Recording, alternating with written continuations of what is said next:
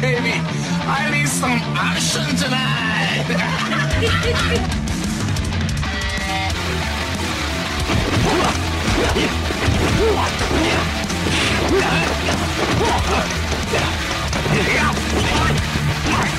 All right, everybody, welcome back to another episode of The Action Returns. This is episode 14, I think. Yeah. Okay.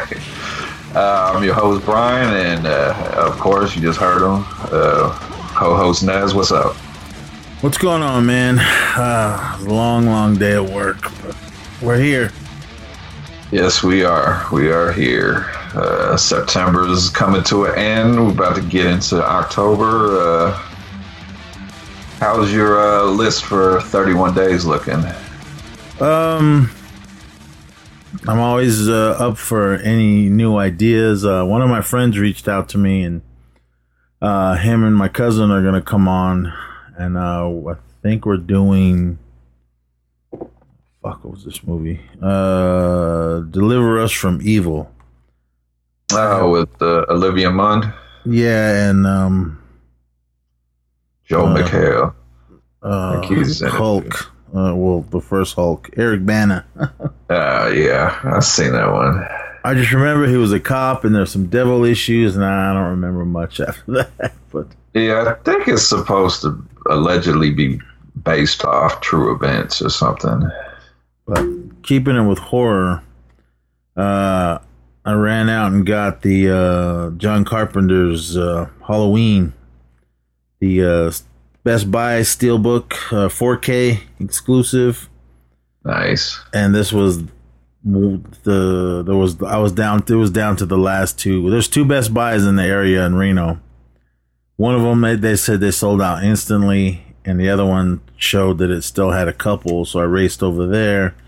The only reason they had a couple left is because when you pick them up, I always shake them just in case, and if the disc is loose, I'm like, I hate that. It's always a gamble, and I was like, you know what? I like this cover. And then the other thing, is it the 4K disc or is it the Blu-ray disc? I said, if it's the Blu-ray disc, that's all right. But I opened it up. I said, oh, fuck it. I just bought it, opened it up. It was the 4K disc that was loose, but there's no scratches in it. So I'm like, oh, okay, nice. Good. So, this is the first time it was on 4K, right? I think so. All right. I mean, the cover looks cool. I mean, it's not all black or anything. I have the FYE Steelbook somewhere over here, and that one took me forever to find. And then this one comes out, I'm like, you motherfuckers. I'm like, okay. I wanted the Evil Dead 1 and 2 Steelbook, but they said they only had like the store I was at, he said they only got like 4 of them. I went, that's all? And he's like, yeah, he didn't think it was going to be that big of a deal. I was like, what are you talking about? He goes, I ain't never seen them. I was like, what the, oh man. Yeah, I'm going to go look for it tomorrow. If I see one, I'll snag it for you. Yeah, let me know. My Best Buy always closes early though. Since this whole pandemic, they cut their hours and they're only curbside, which... And plus, the Best Buy by my house, they always lie about stuff that the online says they have, and they end up saying they don't have it, which I think the employees buy the stuff or they let their friends get it. Oh, man. I went, after I saw the Steelbook, the Evil Dead was gone. I just went to eBay, and they're already crazy prices. So I'm like, oh, man. I think, I mean, I have both of these movies, but I don't have the Steelbooks. I know FYE has one of Evil Dead 2, which I'll probably get anyway if I do get my hands on this 1 and 2 Steelbook. But, man, they're killing me. And then I have a feeling that Shout Factory is probably going to put out one of Evil Dead of 1 and 2. Because I know did they put out a Army of Darkness one? I think I just read they got a 4K coming out, so that's probably going to get a Steelbook. All right. Well, hopefully. But I don't know, man. These guys are killing me, especially right now. Everyone's putting out all their Halloween movies, which I already have most of them. But there's always just that one that I'm looking for. Theo, the Zissou from the host of the E Society, had me running all over looking for some Frankenstein pop. And my son found one. So I said, here, just get it for him and hold it for me. And it was at a Walgreens exclusive. And when I walked in there was a shit ton of them in there. I was like, oh, man, but nah, it's all right. So. Yeah, I gave up looking for any exclusives in town. I can't find nothing up here. It's just hit and miss everywhere you go. But I don't know. Other than that, man, nothing else ain't going on. Work is still the same. We're supposed to be picking up flights.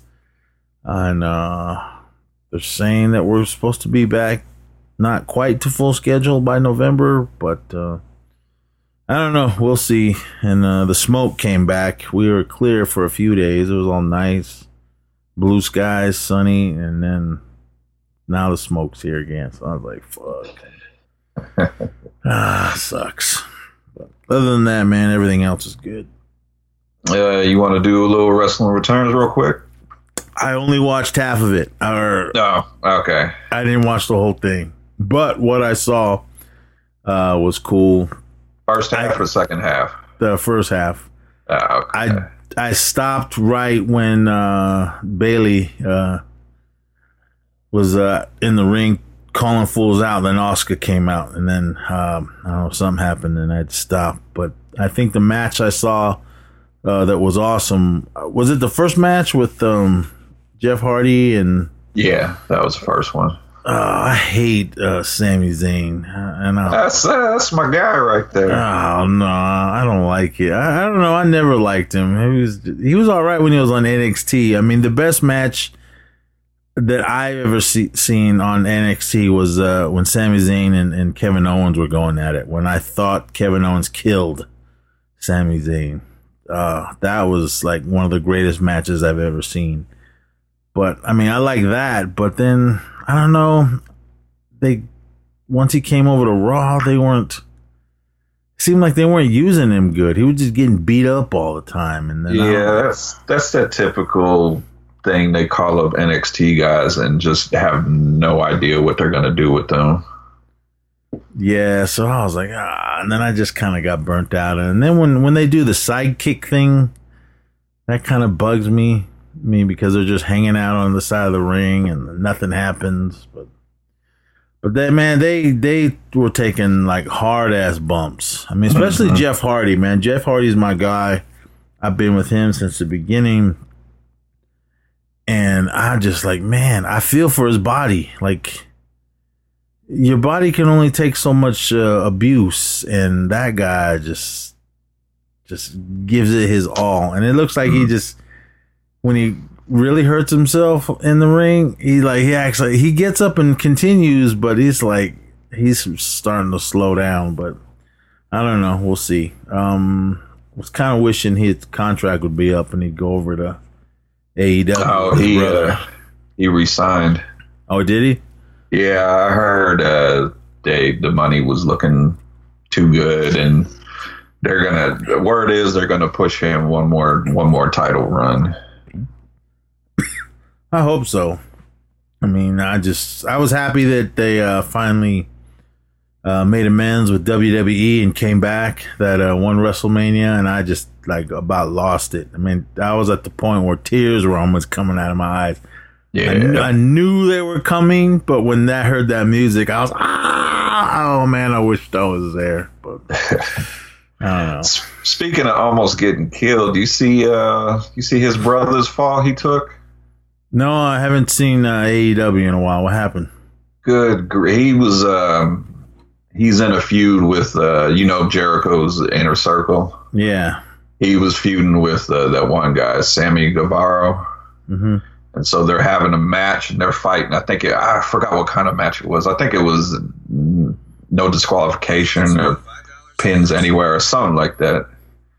And they're fighting in the back, and then they go up on one of those kind of, I don't know what they called, a scaffold that lifts or something. Mm-hmm.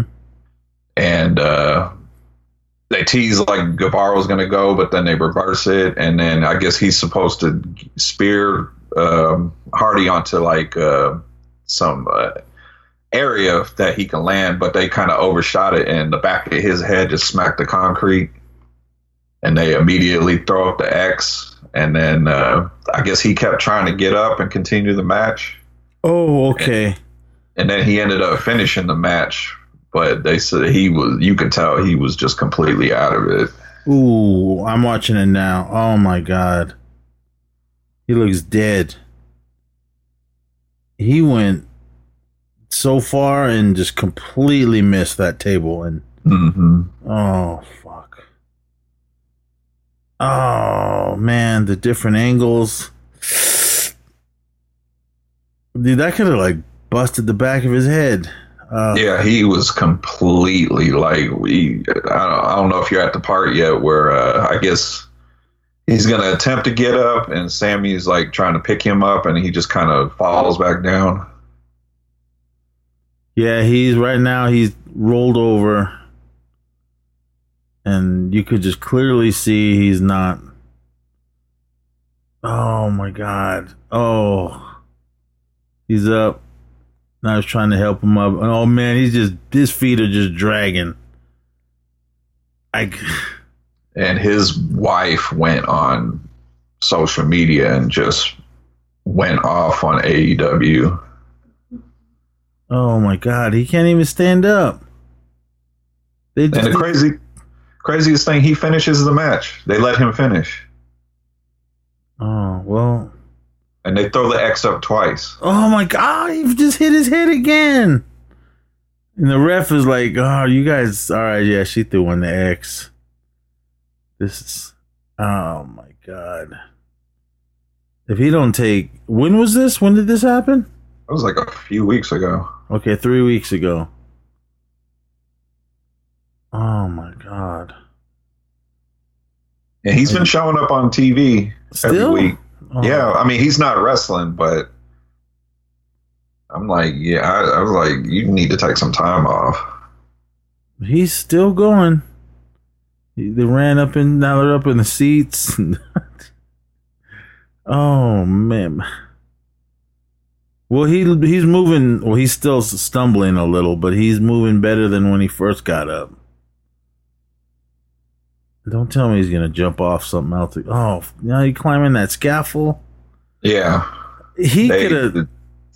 Oh, Sammy just fell onto the cardboard. Yeah, and that's it. End of the match. Yeah. Oh, my God. He could have easily just, while climbing that thing, just got dizzy and fell, and that would have probably been it for him. But... Mm-hmm.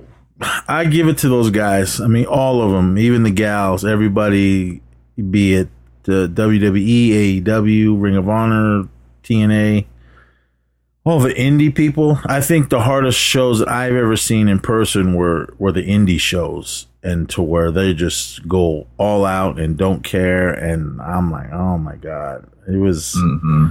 It's rough. I couldn't do it, man. I can barely handle falling on my skateboard because I just lay there for a while now. I can't jump up like I used to. I'm like, oh, laying there for a minute, then get up. They all come. The thing that sucks is when the kids come running over. You okay, mister? I'm like, oh, mister, come on. Call me a dude or bro or something, man. Not mister. I'm like, ah. But I get up and I'm all right. But man, again, man, I'll give it to any of you indie wrestlers that are listening or just professionals, man. I mean, I gotta applaud all of you. You do that much damage to your body for just to entertain us, man. And I love it. I've been watching wrestling since I was a little kid, and now I'm an old grandpa, and I'm still watching it. Can't watch it around the grandson because he's gonna be tackling his brother soon. He already tackling his uncle. My oldest grandson. That's the best part. Yeah, I don't know. We used to just beat the hell out of each other, me and my older brother. And speaking of wrestling moves, there was a lot of RKOs and Headshot, as well as The Night Comes For Us. Did you catch all those? Yeah, very, very good use of that move. they were hella deadly too, man. That's what I liked about all of them.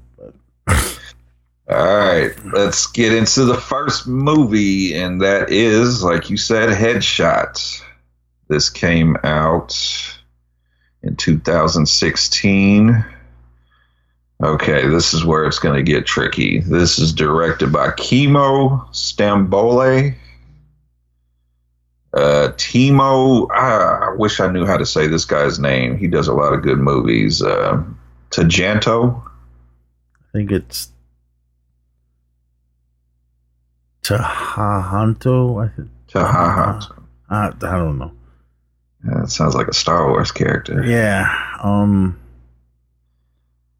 Where was this film? I mean, where'd they film it? First of all, believe this is a Indonesia. Yeah, I think this one was Indonesia. All right. Yeah, the Indonesian action film.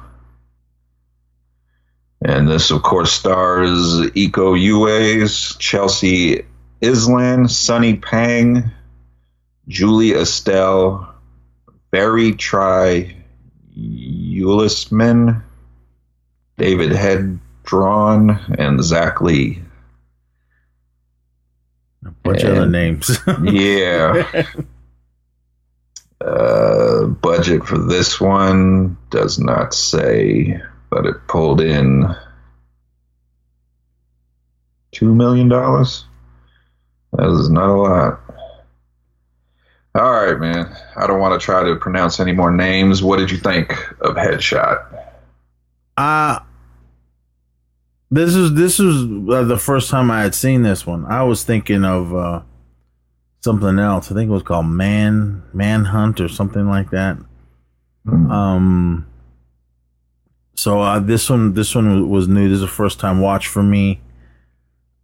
Story wise, out of the two movies we're gonna be talking about tonight, I thought this one had a little better story. The other one was kind of just all over the place. But I mean, I liked what was happening, dealing with the main guy, the main bad guy, Lee, played by Sonny Pang. How he basically kidnapped all these kids and turned them into I wouldn't say assassins, but were they like all his muscle for his he wasn't a drug dealer, was he?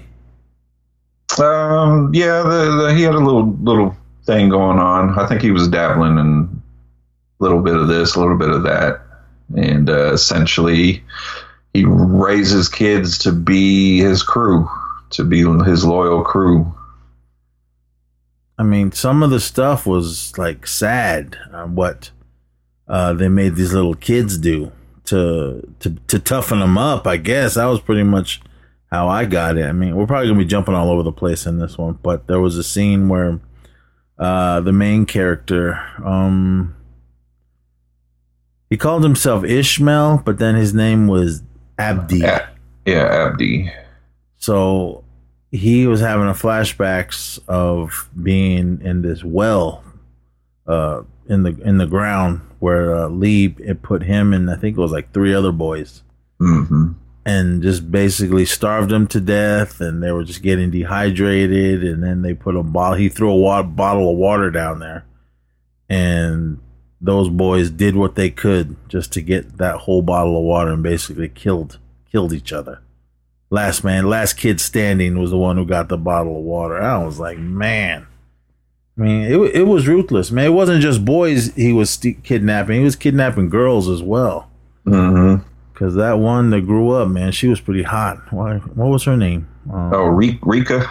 Yeah. Oh, she was pretty hot. You know what the crazy thing is? I never realized. She is Hammer Girl from Raid 2.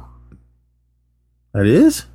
Yeah, and she's also in The Night Comes For Us. She is the one that ends up helping the main guy. Okay. The one on the motorcycle. Yeah. Yeah, she is in all three of those movies.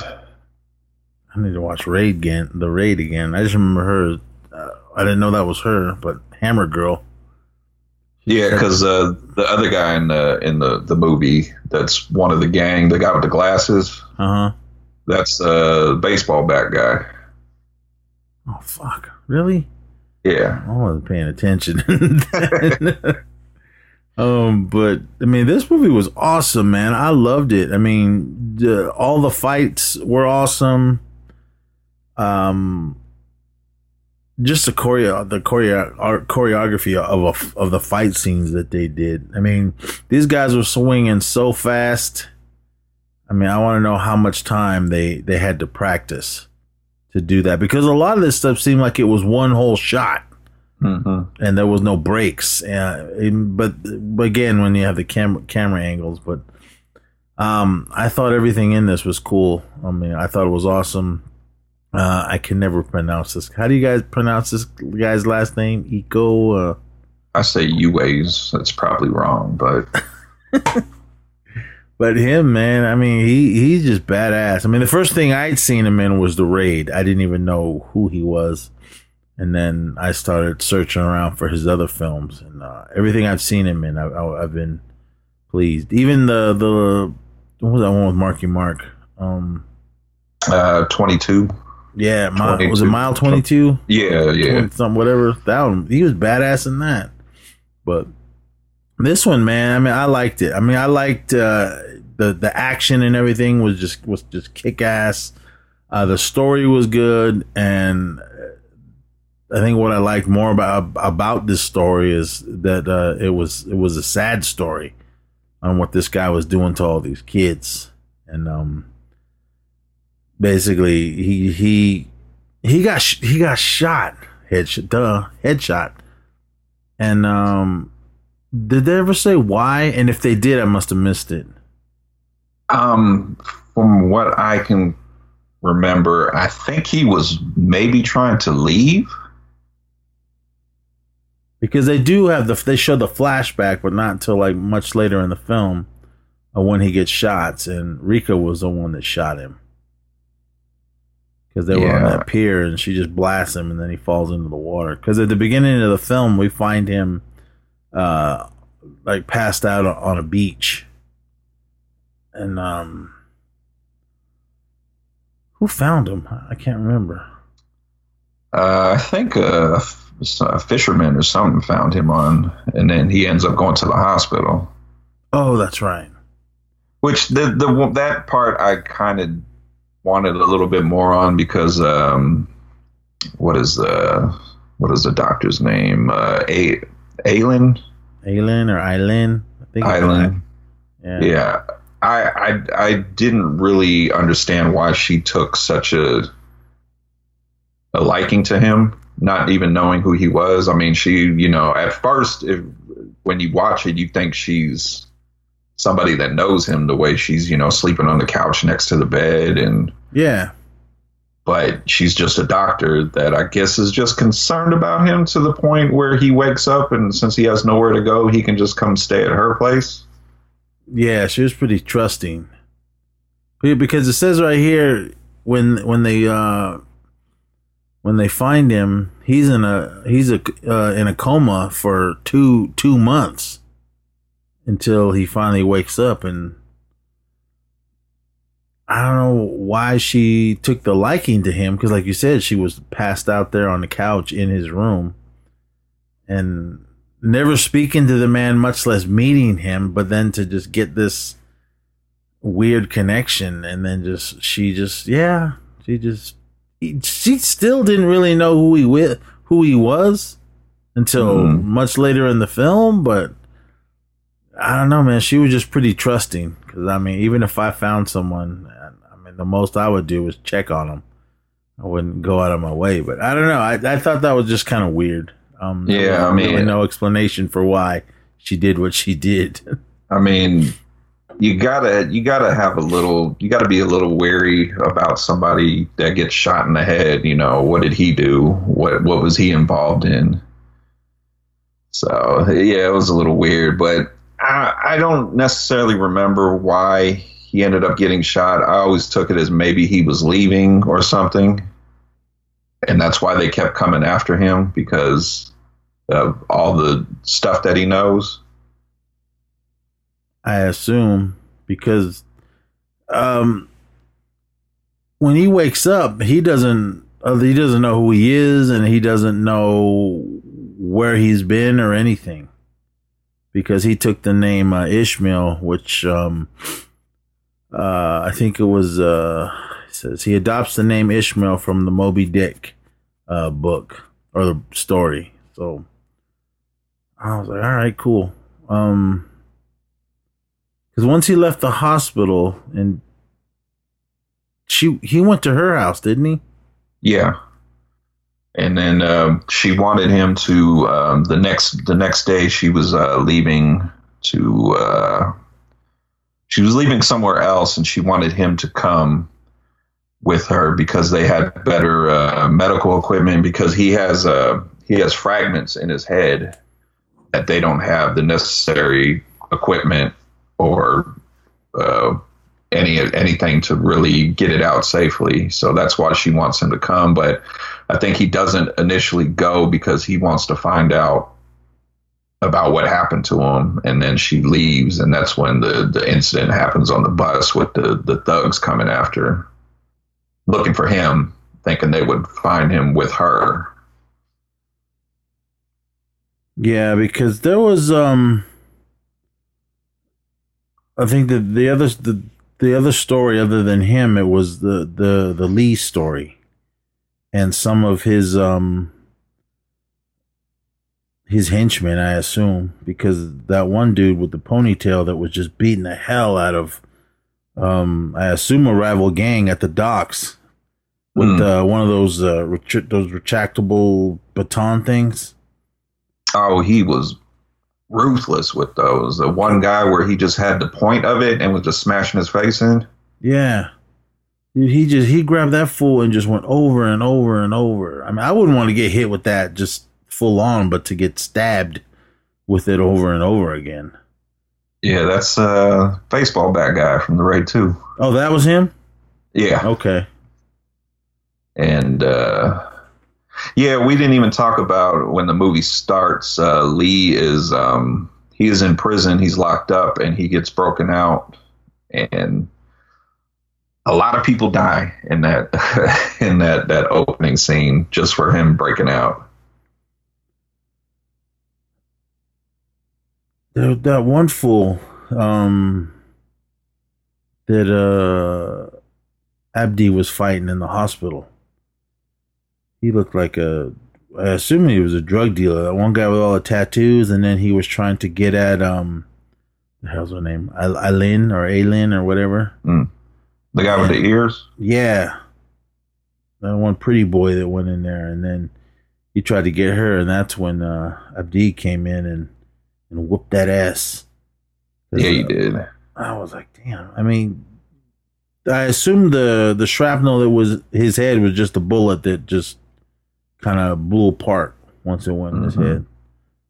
So, I mean, I thought there was going to be some kind of something they stuck in his head, and that's why they were after him. But I mean, they really didn't go into too much on the shrapnel in his head. We just knew he got shot. But I mean, there was a lot of talking in this, and it was mainly dealing with Lee and his crew.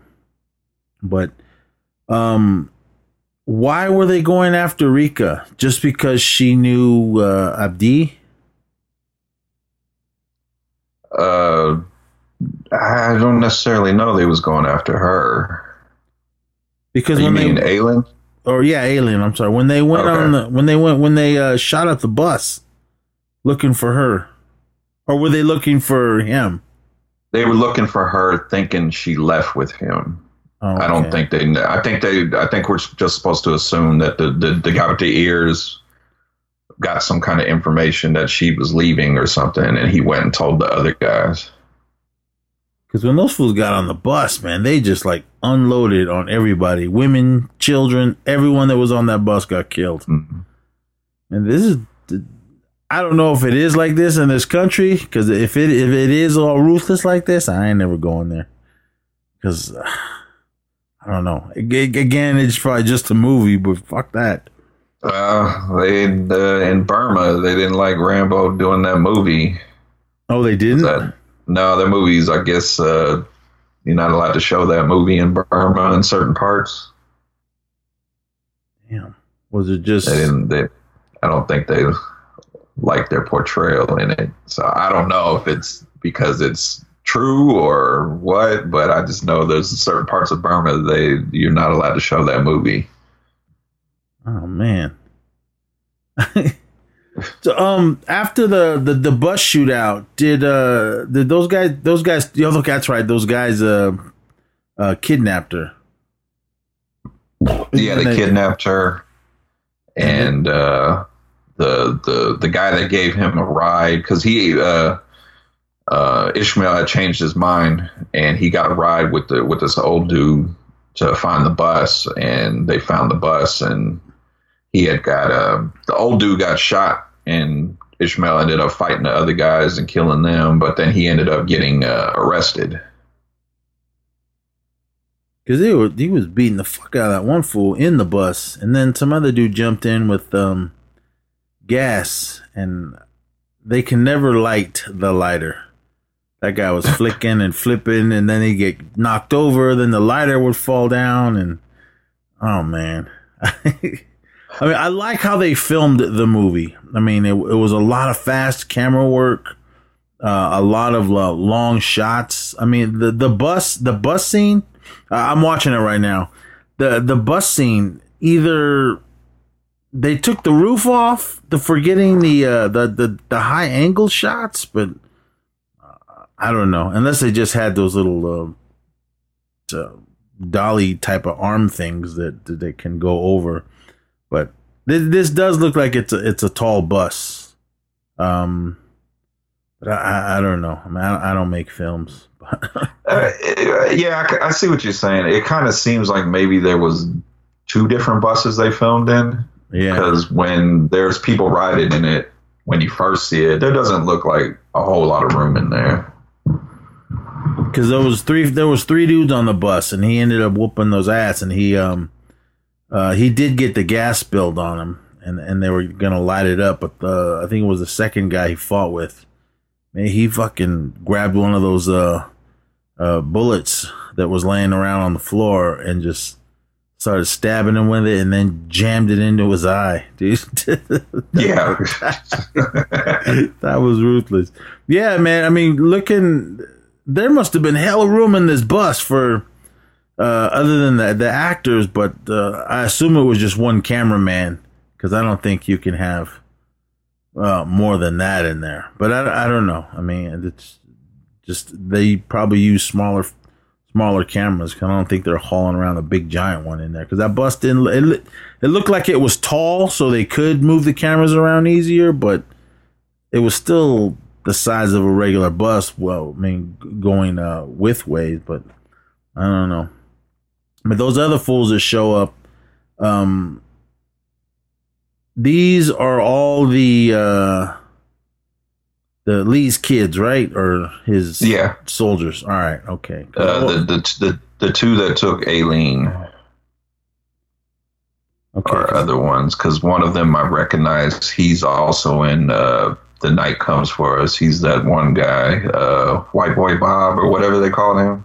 Oh man, yeah, that guy was badass. Did they just get like? Now you're saying that all these people were in all these other movies. I guess I need to rewatch them again. But where did it go from here? Oh, that's when he got arrested after the bus. Yeah, and they were still looking for Lee, but then. Mm-hmm. Okay, yeah, because during the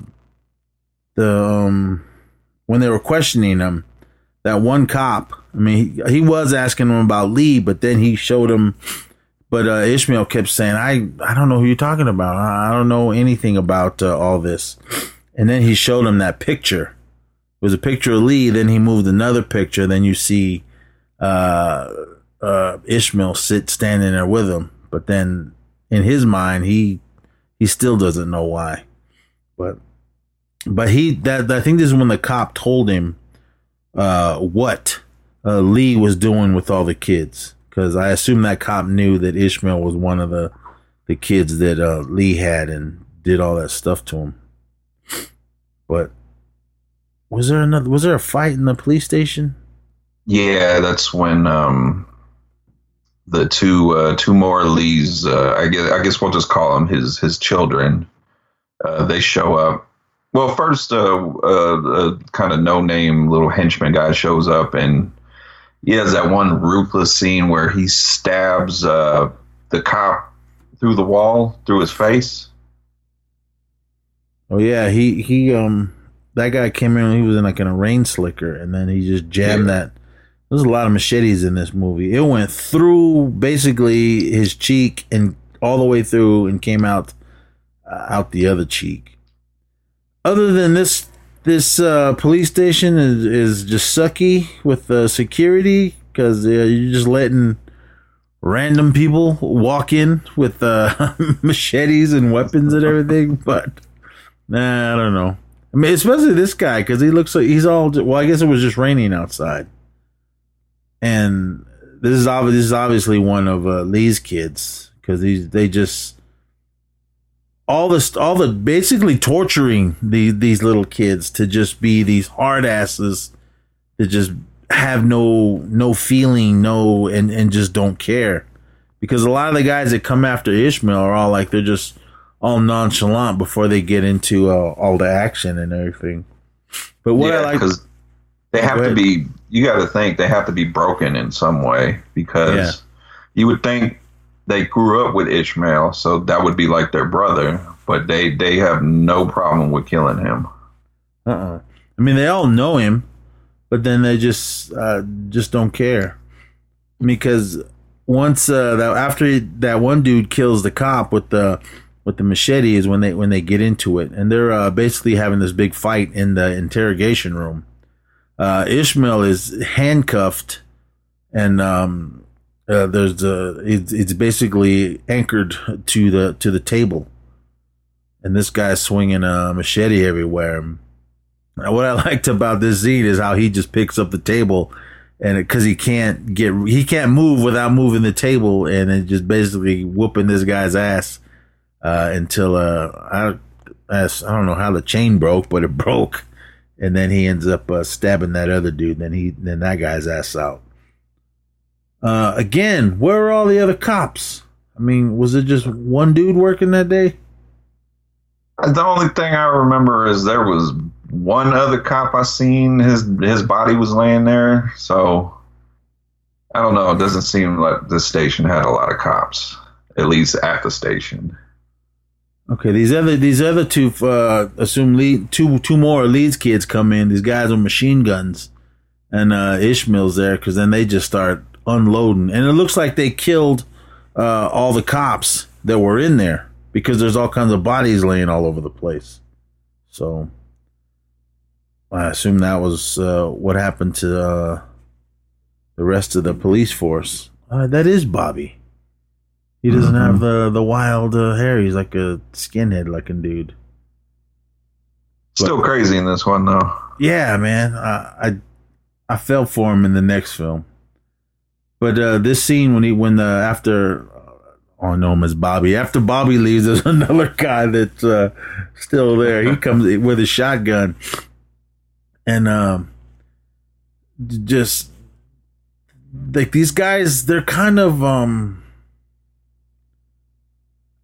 I don't know. I mean, they don't feel pain, because there's all kinds of stuff that happens to them during these fights, and they just keep on coming like it ain't nothing.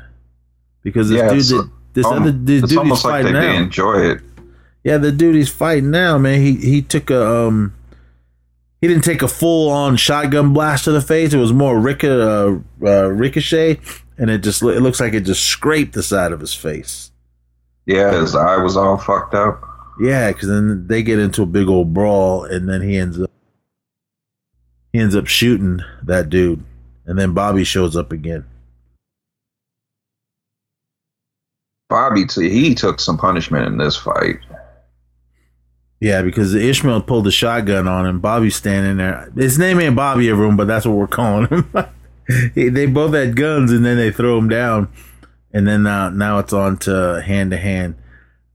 That's what I like about these films. I mean, especially dealing with this Eco guy. I mean, going to the raid. I mean, that's one that everyone's seen. I loved. Go and listen to. Was it East Society or Magnez? We did those. It was Magnez. That was a couple years ago. Yeah. We did the Raid 1 and 2. But yeah, man, these guys, how they just do the knives and everything and axes, and then they do the guns when they run out of bullets, and then they just go to hand. I mean, I love Tano is his name. All right. I love the camera work of whoever's holding the camera.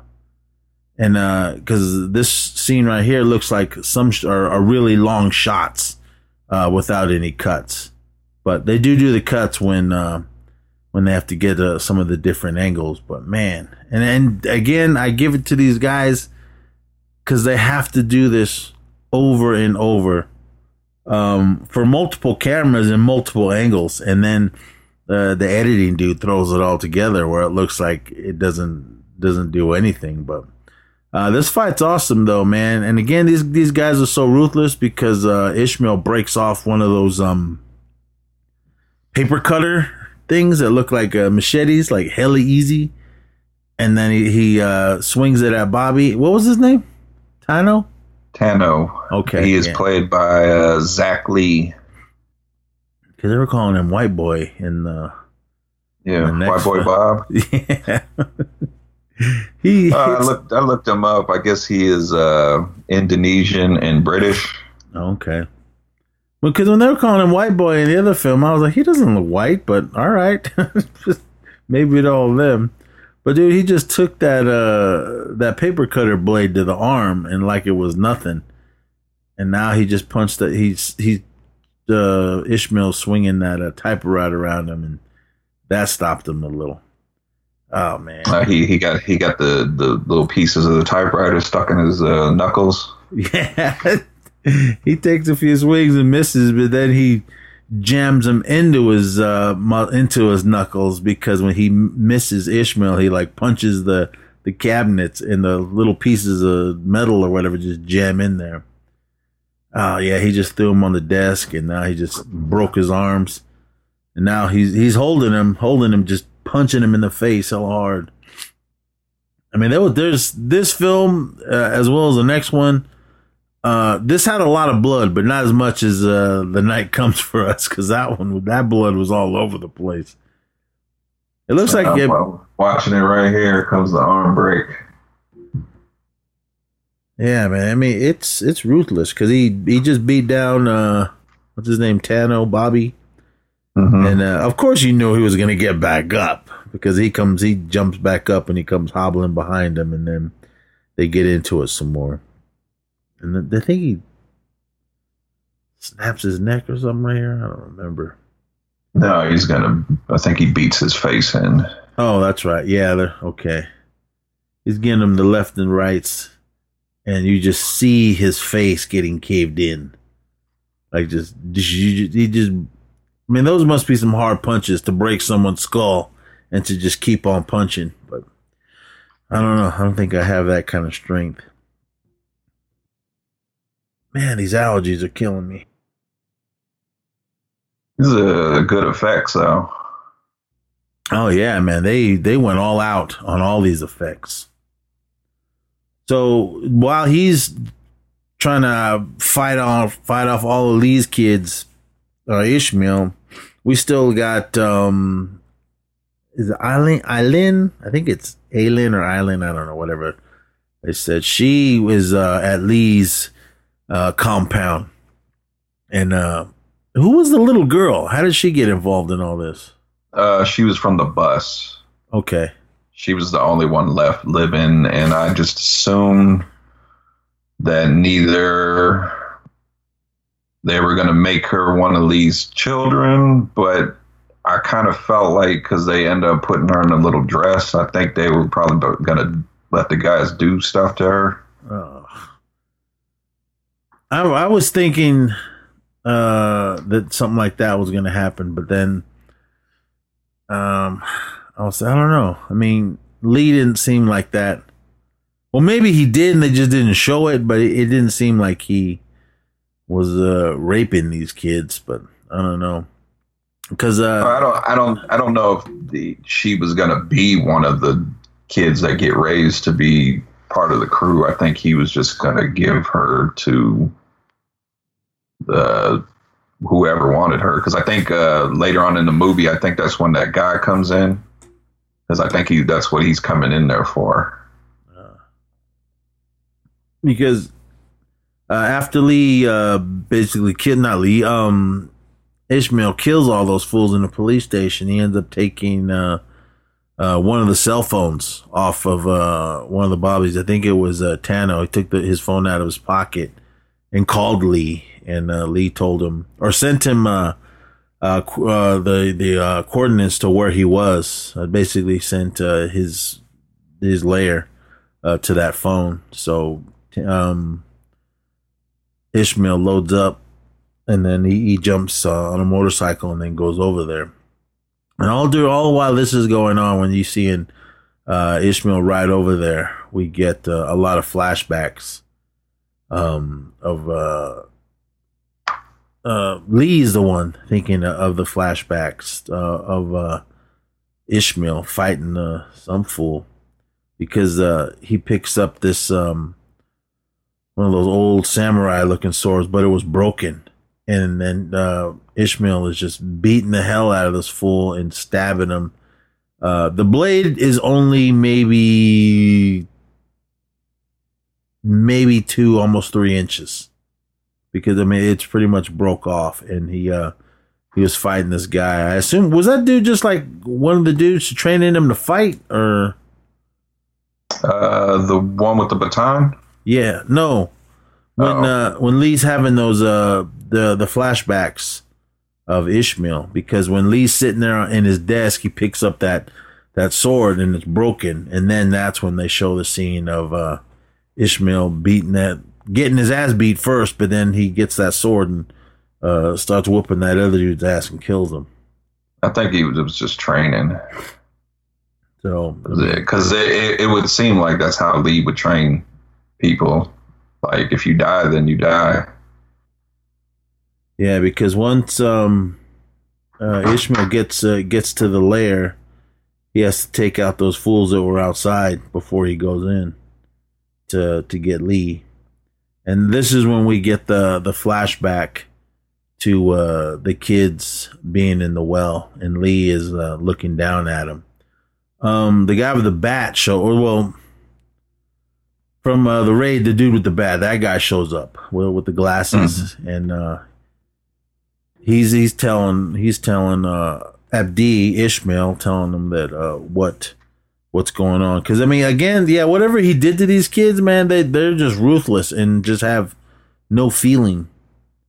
But I think Abdi, since he took that blast to the head and can't remember anything, I mean, all his feelings are back, because all the rest of the guys that he's been fighting are just like, they act like it ain't nothing. And if they get killed, they're like, oh well. But I don't know, man. Because him and Rika, it kind of seemed like they had some sort of kind of relationship, like maybe brother sister. But even her, she had no problem killing him either. Because at least at first, when he's fighting the guy outside, that guy's telling him a story, and then he kind of disappears behind that tree.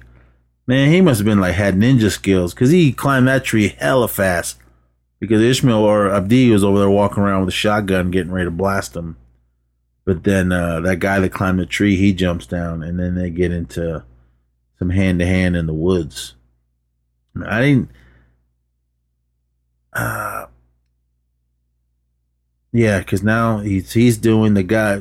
Ishmael's got the shotgun, but he's just using it as a weapon. The other guy with the glasses and the ponytail pulls out a knife. And I think his name is Bessie. Oh, he's got a... oh, excuse me.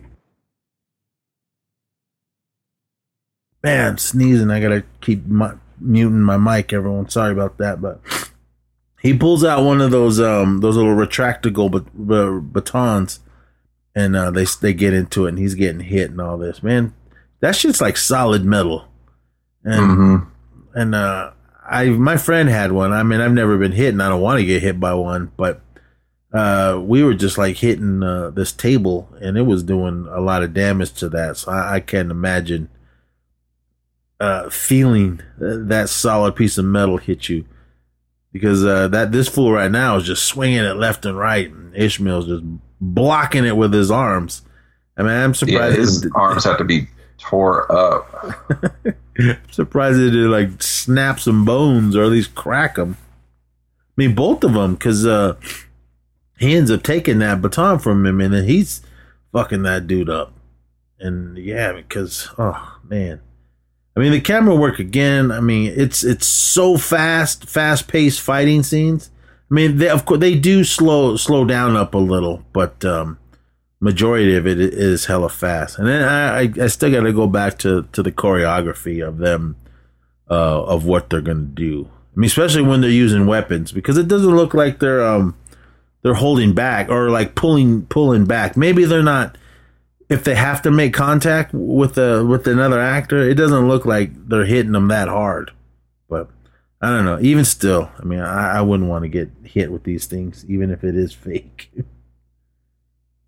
After he took this dude out, was there more guys inside in the in his little underground bunker? Lee's bunker? Yeah, but first he has a little confrontation with Rika. Because he kills this guy, but he hits him fucking hella hard with the baton against his head, and I guess he dies from it. Oh yeah, because it looks like he just kind of pauses and then drops. And he has a fight with Rika, which he's not trying to hurt her. He's trying to explain what's going on. And I guess, go ahead. She did tell him that they were kind of close, right? Yeah. Yeah, okay. She's the one that shot him. Yeah, I think this scene on the beach right now is when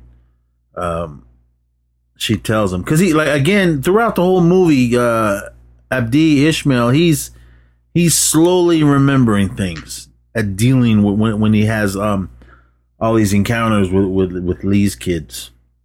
I mean, I thought this fight would have been cool, but I don't know, man. He looked like he just didn't want to hurt her, but then she realized that she didn't care. She was ruthless. She was still gonna try to kill him to just do it for Lee.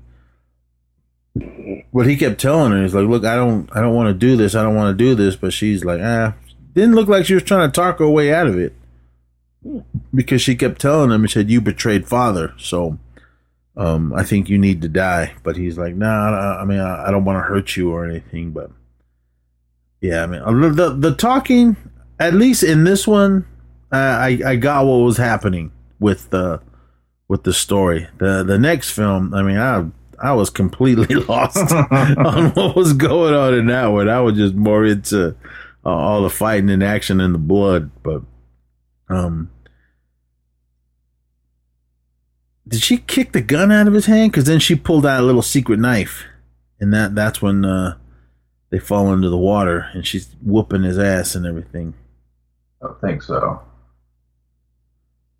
We're totally doing this different, everyone, because I mean, I forgot a lot about all of this already. So I'm just describing fight scenes.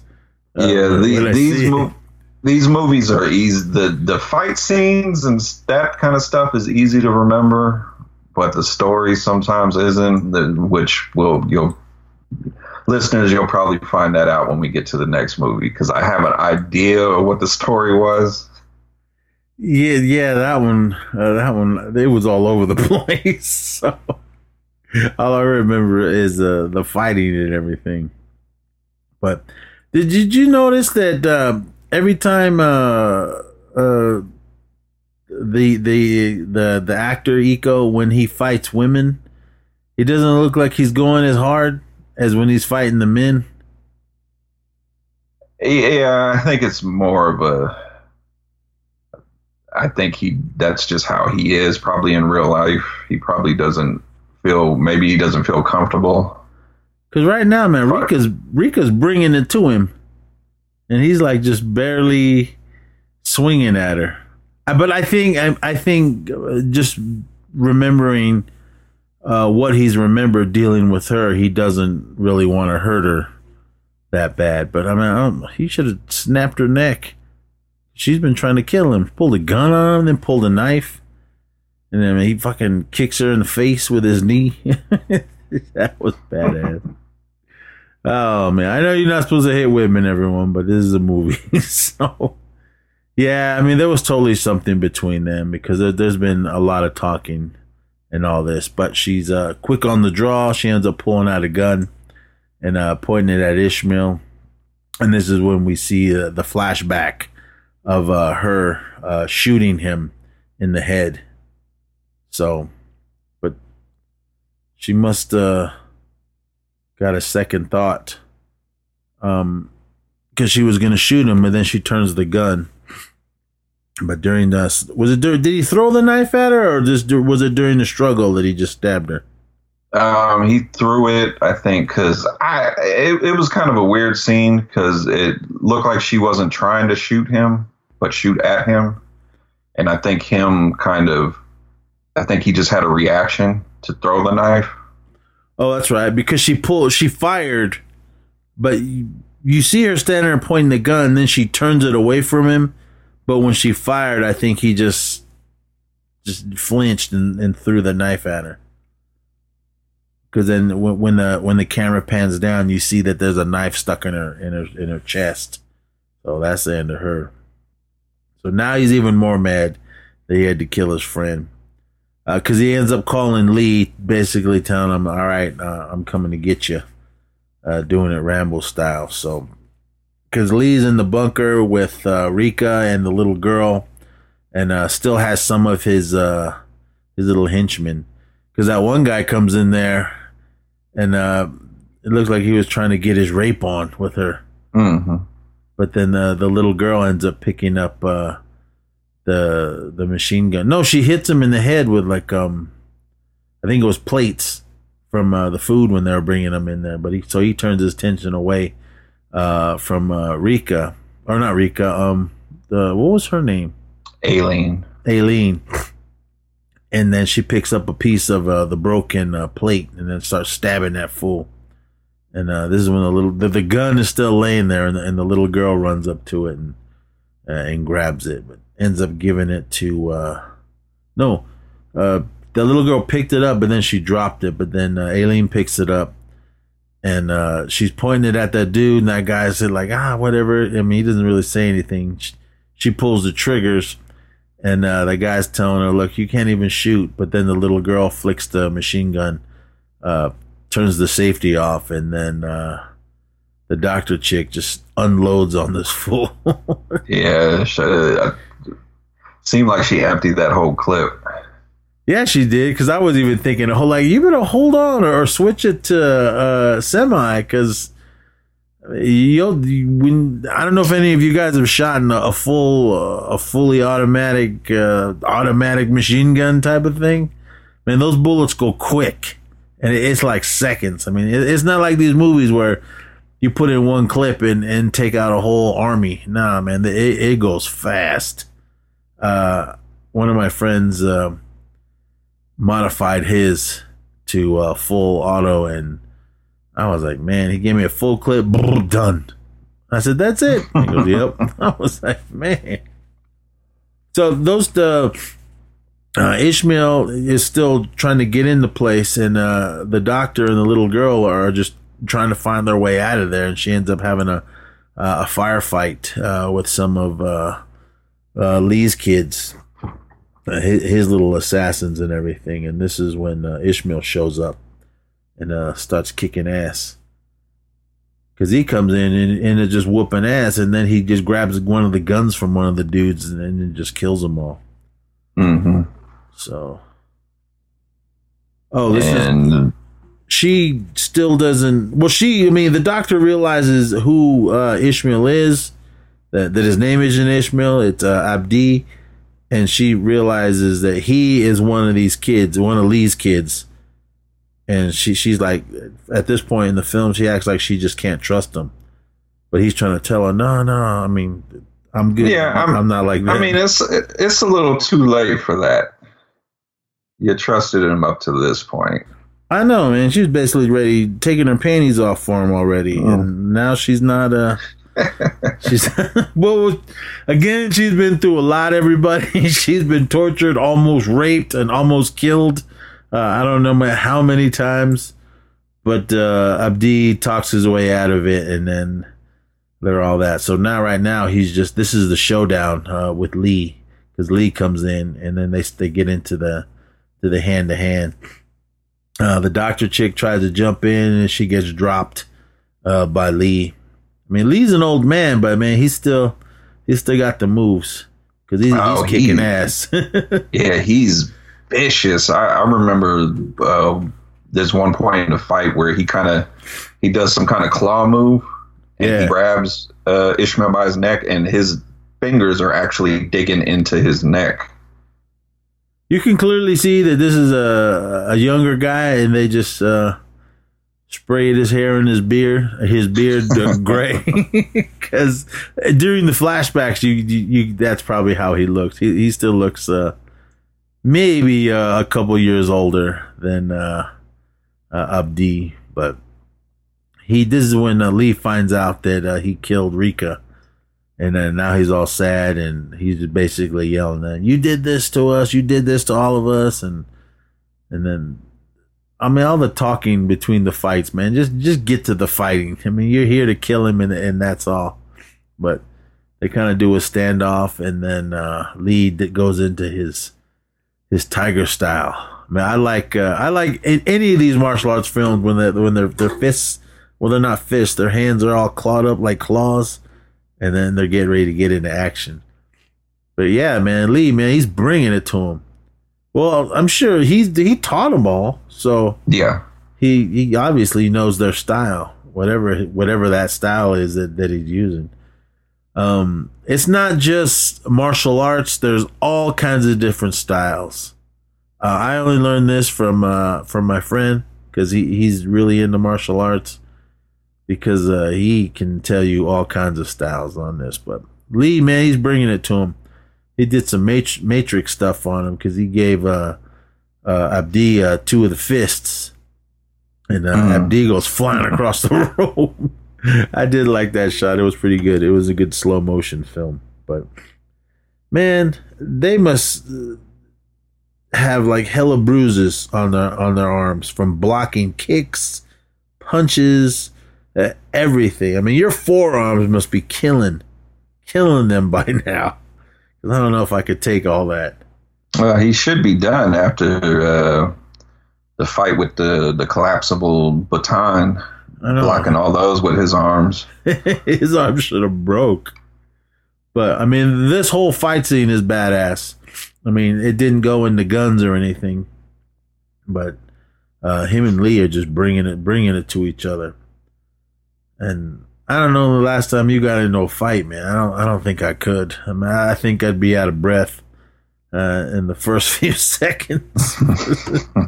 But these guys don't look like they ain't losing anything. Lee's he keeps doing that move of like grabbing him, and I don't know if he's squeezing his skin, but then he's like turning his hand. Oh man, he just booted Abdi to the face, and he slams his head onto the wall. So I mean, all this, man. I mean, it's just amazing choreography work. So I mean, I love. That's what I love about these type of films. And what I do like also about the films with Iko or Iko, however you say his name, all those fight scenes go on and on. They never just. Sorry, I muted my mic. I always go to the scene of think it was Expendables 2, when we think we're going to get a badass fight between Van Damme and Stallone, and then it's only like barely a minute, and then the fight's over. I hate that shit.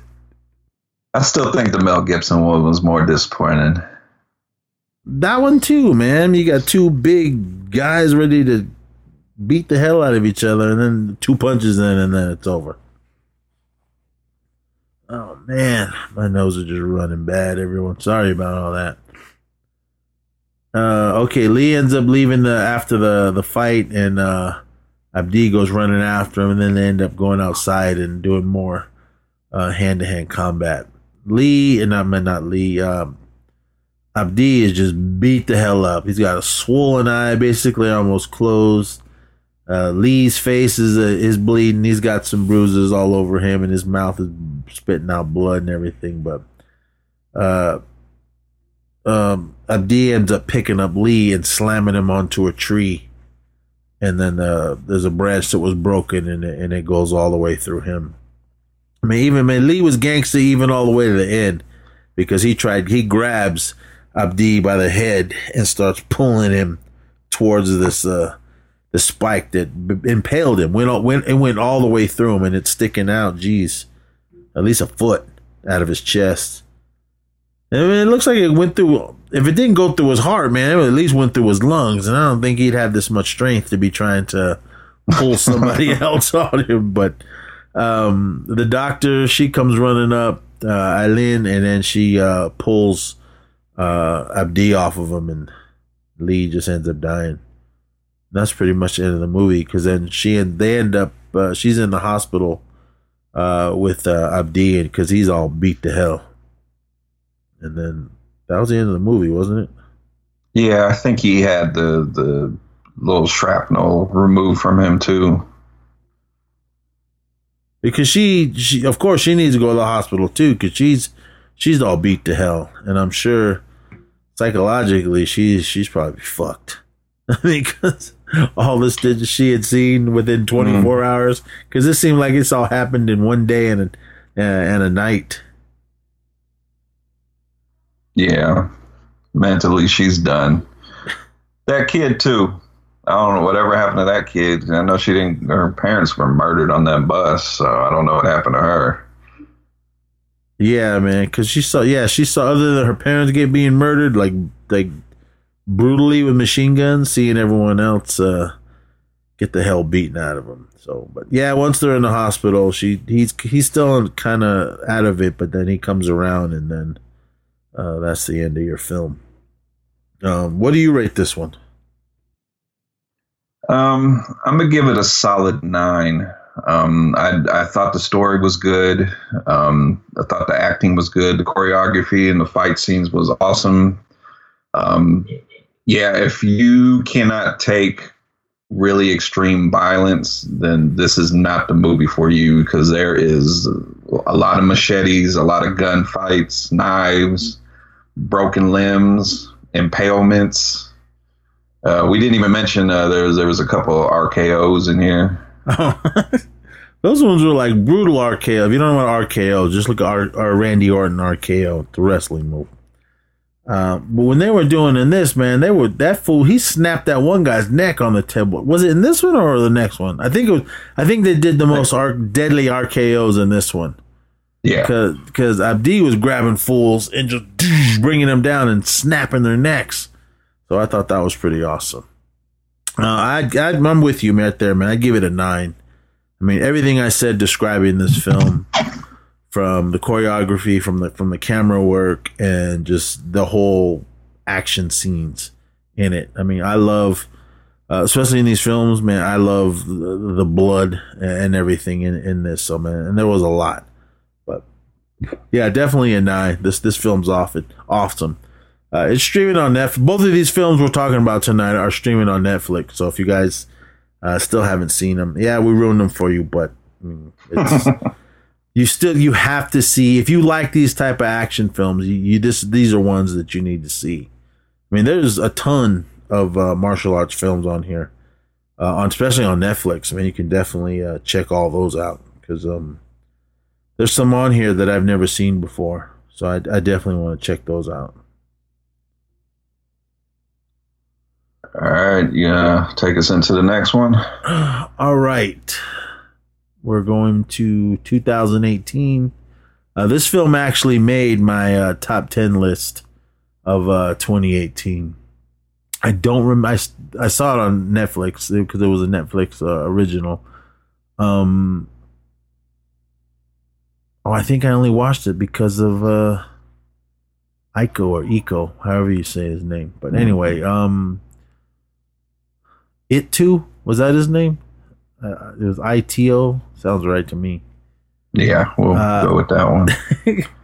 It Too, a gangland enforcer caught amidst a treacherous and violent insurrection within his triad crime family upon his return home from a stint abroad. Let me see what this other one says. I just realized I didn't even give a synopsis for the other one. Sorry, listeners.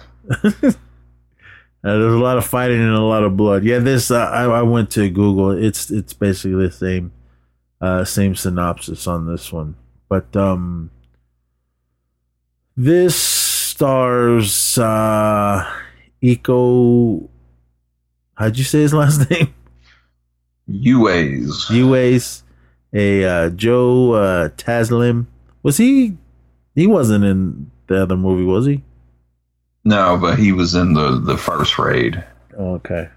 And he is the new Sub-Zero in the upcoming. Hopefully, it's a badass movie. The rated R Mortal Kombat reboot coming out. Oh, right on. Julie Estelle. She's just known as the operator. Dane. Statro Warduyo. I think that's how you say it. That's someone named Alma. Hannah Al. Rashad. Zach Lee. Sunny Pang. Bunch of other people. My favorite out of the girls was Alina, the Hannah El Rashad. The blonde one.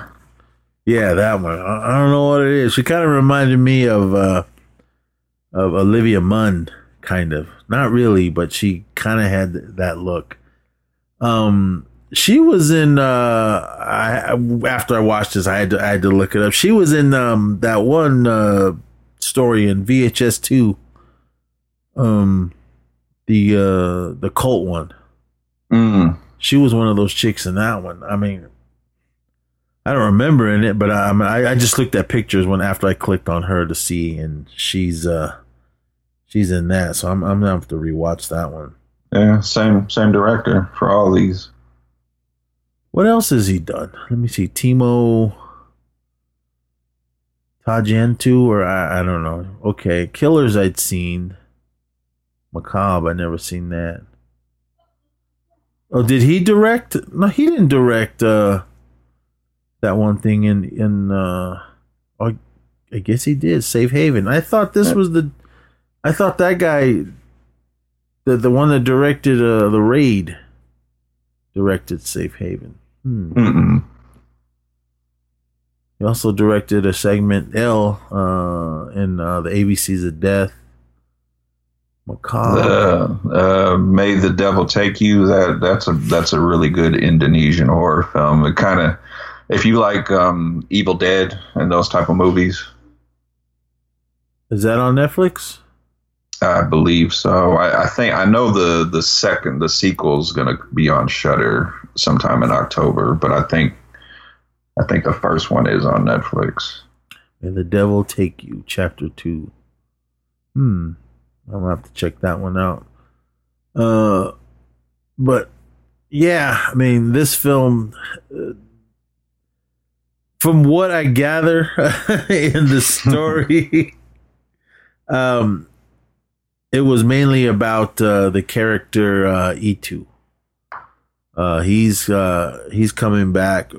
Where did he go? First of all, I mean, did he just go on holiday and? Okay, which one is E2? Oh, Joe Tal. Yeah. Okay, from what I gather, apologize, listeners, because this story is kind of hard to follow. And I'm going off of the flashback. White Boy Bob, who's in this movie, who is the MVP of this movie. I think he does something to where the crew has to pay for it, and in order for them to not get killed, I think Ito and Iko Uwei's character, they go work for the Triad, and Ito ends up becoming one of, I think they called them the 6 C's or something. All right. And basically it's like a special assassin team, and he is on a mission, and I think they're basically somebody in this village had stolen from the Triad, so instead of just killing them, they're ordered to kill the whole village.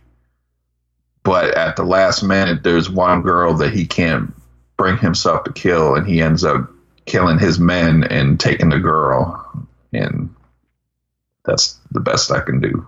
that sounds like that. I mean, when saying all that, I can picture all the scenes. So Ito is the one that it's trying to leave the life, right? Yeah.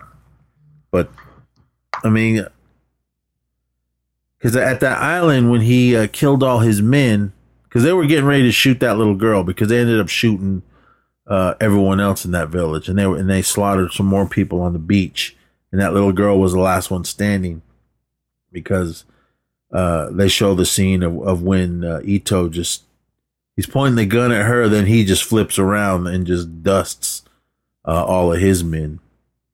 So I assume that whoever the Triad leader, I don't know how he found out about it, because it seemed like everyone was dead.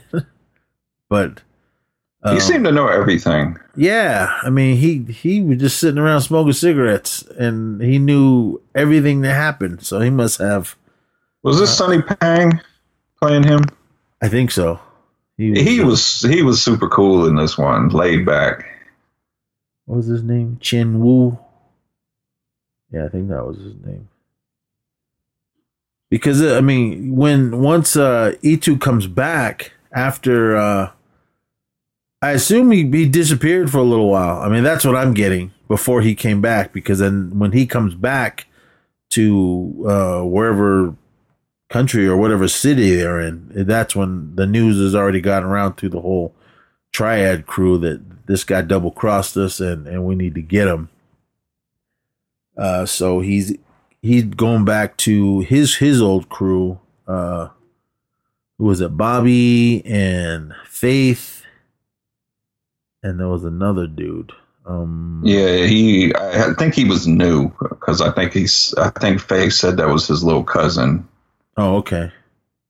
Because there was. So I don't think he was an original crew member. No, but he comes back, and most of them are cool except for Bobby. He's like he got all strung out on whatever, because he's all rugged and hairy looking and everything. But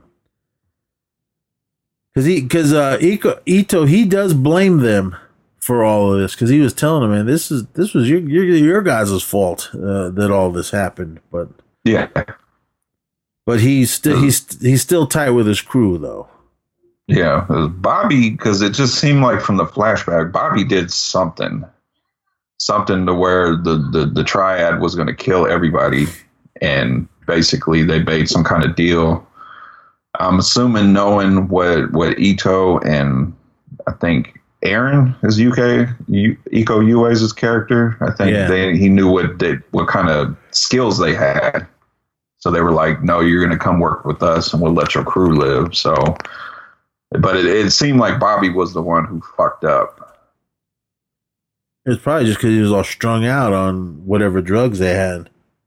Because he looked rough. I mean, I don't know what it was. I kind of just assumed it was like heroin or something.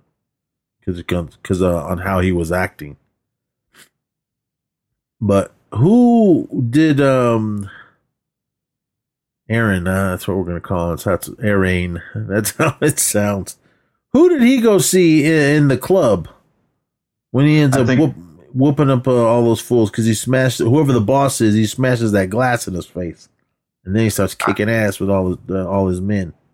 I think if I remember correctly, I think he's also working for the Triad, and I think that guy is a boss of somebody else because I think he's. Let me see.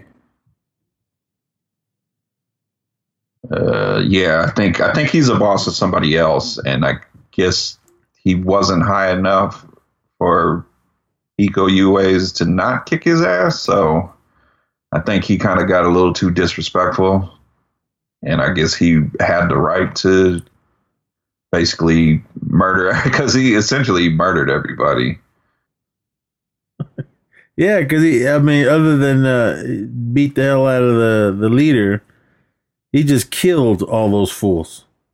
Because I think he killed the leader too because he put that champagne bottle in his mouth and then he slammed him face first down. Because at first he hit him and because he's still alive. Okay, now it's in his mouth and he's gonna slam him in the ground because he smashed that a little glass in his face, or basically shoved it in his mouth and it broke. But yeah, now he's got that the broken bottle, and they slammed his face on there. Yeah, he's dead now. Because what's his nuts? Aaron or Irene or whatever his name is, Iko Uwais, his character, he's still doing what he has to do because he's all GQ'd up in his suits, pretty much the whole movie until the end. And he was he working for Chin Yu, the Sonny Pang guy? I think he was working for the gang. I don't necessarily think he was working for him, but Chen Wu calls him because he knows his relationship to Ito, and he makes that deal with him to if you kill him. I think his where his old gang was, that area, I think he was basically saying you can run this if you take out your friend. Yeah, because when Chin Wu's calling him, he's on the beach where Ito killed all those guys. So that's when he called Aaron and is telling him what was going on. And yeah, that was when he gave him the mission. You need to find him and kill him. Because then he jumps on a private jet back to whatever city these guys. I don't even know where they're at. It's in Indonesia, in Laut. I think that's the name of the place. I'm a Wikipedia everyone, so I'm looking there. No, wait. That was where the beginning was.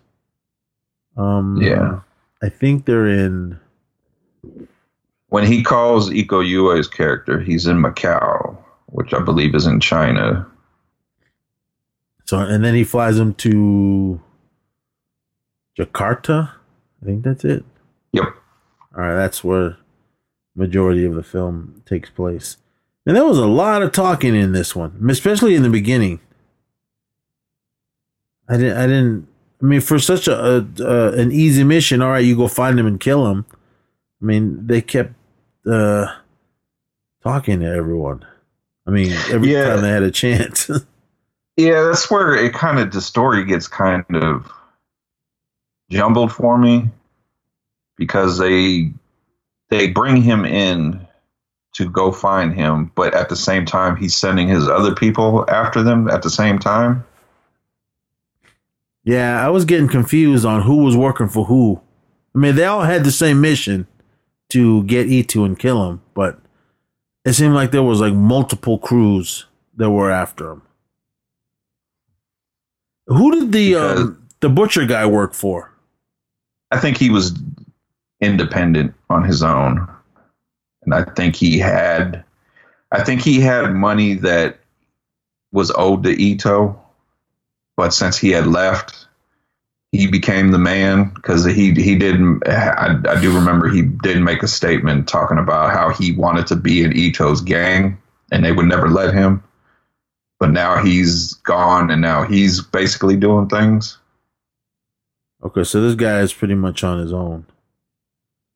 The butcher, because it's him and I think like 5 other dudes, and they work in a butcher shop. And there was the scene before E2 got there is the butcher dude was chopping someone up, and then because later when they go get the money, he's pulling out body parts that are wrapped up.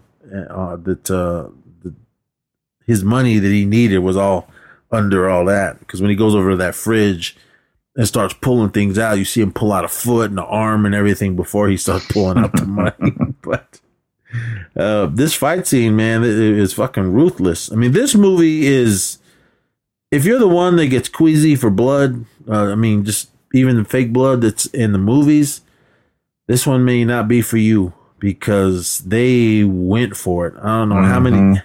Each fight, there was just tons and gallons of blood.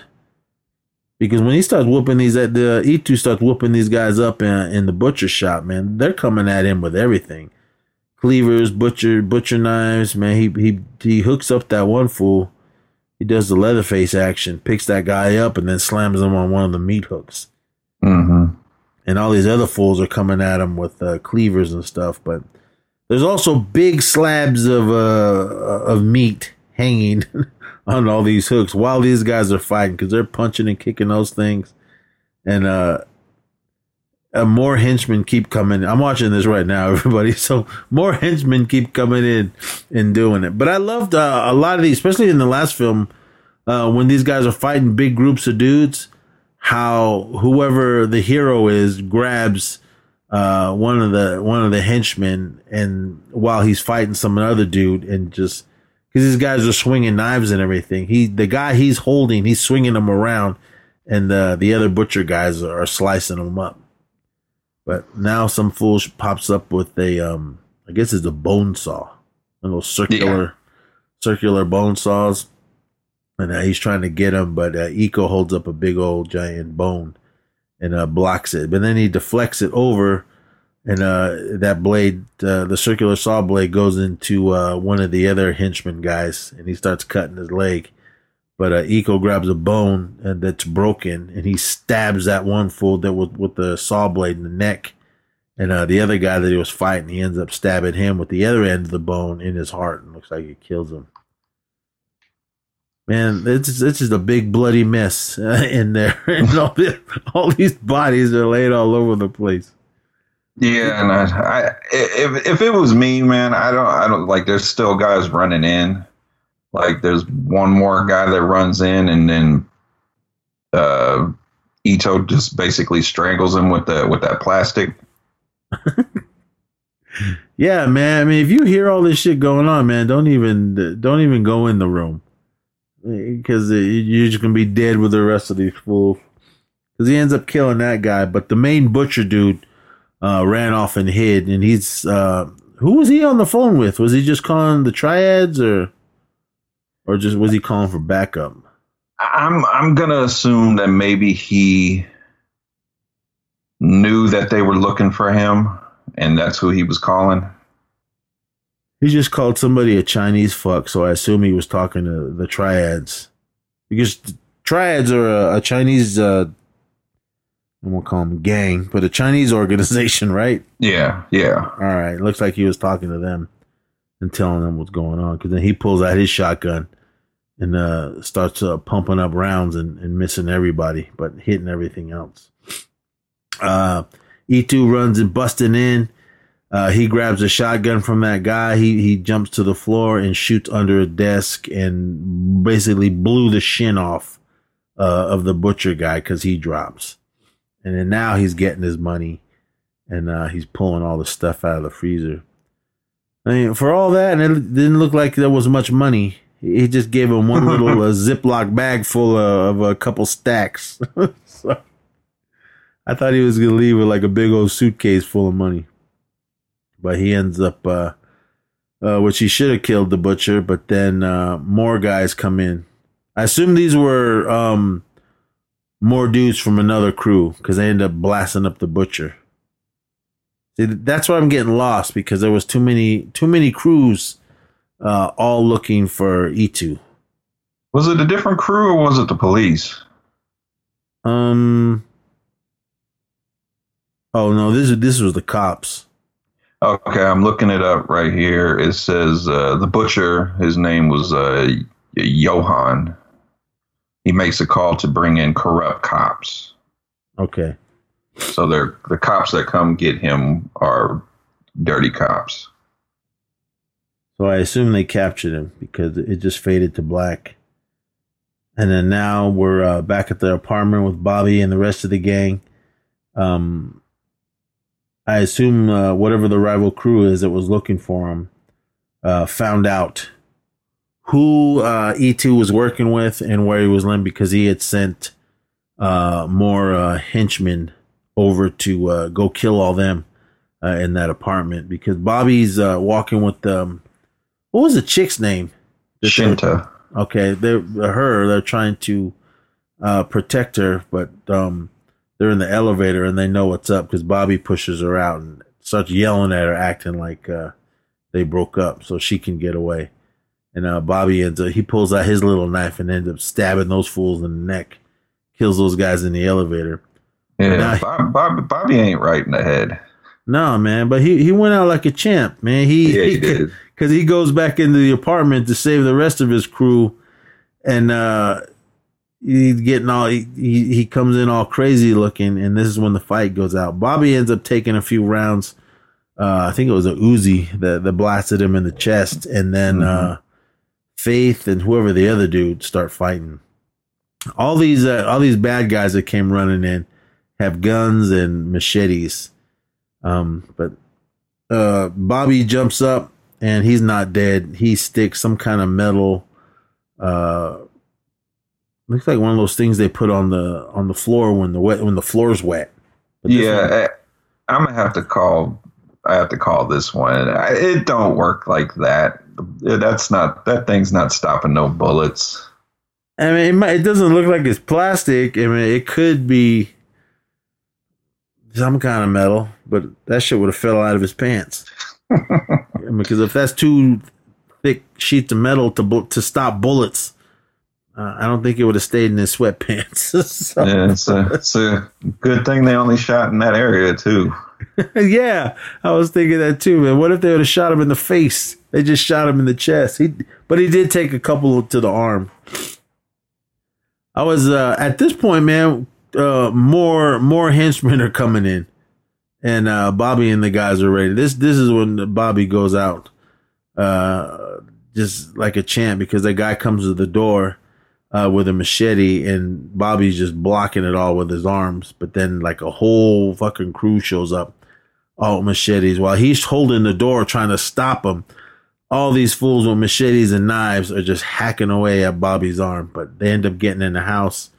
I believe the guy in the purple shirt is Faith, because then it goes into a big old hand-to-hand thing. Man, I loved this scene because when Bobby gets a hold of one of those machetes or whatever and just starts stabbing the fool in the back of his neck and basically trying to cut his head off. I mean, again, the walls are white and there's blood everywhere in this apartment right now. And it is a big apartment too. But I don't know how many guys came in, but Bobby and Faith are giving it their all. Because these guys are all coming in there trying to kill him. They were looking for E2 and just E2 or the little girl too? The little girl, because that's how evil they are. Like, when they send a message, they want to send a message, and they went out to kill that whole village. She was the only one that survived, so I assume that's why they went out. All right. Yeah, and she is in the back room, and I believe the cousin's name is Wisnu. Sounds right. Yeah, I wonder if we even pronounce one name right. I don't think so. But he is protecting her. He's got him a little machine gun or whatever he has, and guys running there, and he's blasting away, and you can tell he's not really about this life because he doesn't have the same skills as everybody else, and he catches a blade to the gut, But he's still fighting though. Yeah, man, he's still in there bringing it to him. Who was it? Bobby just getting the hell beaten out of him, but he's still jacking these fools up. He just threw that one fool out the window. Mm-hmm. He picked him up and just threw him out. That was a stunt and a half for your ass right there, dude, because that dude falls down and hits something. I don't know if it was a AC unit or whatever, but he hits that and then flips onto the ground. We leave the apartment for a minute and then we go to armored police car or a police van. That's where those bad cops have E2. And then he gets into a big old brawl with them in the police van because they start fighting. These police guys got little tactical vests and guns and everything and knives. And other than he's handcuffed, he's still whooping that ass. But we go back to the apartment. And what was the other dude's name? Not Faith and not Bobby. Weesnu. All right. He was in the room trying to protect a little girl, and some of those guys came in because then he starts blasting them with a machine gun. But more dudes pop in, and he's bringing it to him, man. He's trying to protect, but he slams one guy into a mirror and breaks, and then he grabs a shard of the mirror and just starts stabbing these fools, like in the neck, in the chest, and everything. Go back to the police van. E2 is still bringing it to those fools. They try to tase him with those little taser sticks type of thing. But I like this scene because he grabs one of the cops that's squeezing the taser thing, and then he jams it into the throat of one of the other cops, and that guy probably pisses himself and everything. But he gets E2 gets two guys up against the wall, and this is fucking badass.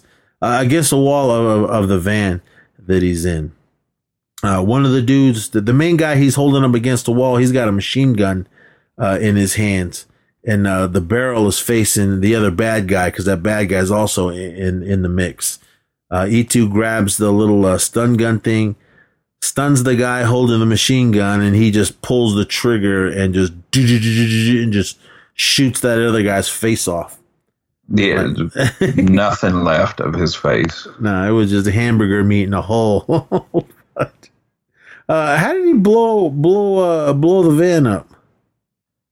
He's still fighting with one of the other guys, and he has, you know how the tactical vests have the I never know why they have so many, but he has like the hand grenades hanging there. Oh, okay. And he just kind of pulls the pin and then kind of pushes them away towards the front of the van or truck or whatever they're in.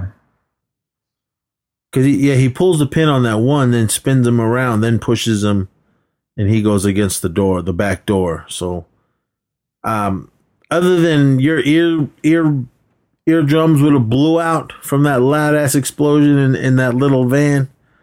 Oh man, that must have just hurt. I mean, he had to have lost his hearing during all that. So, but. And I didn't understand what the drivers were doing, because at what point do you pull over?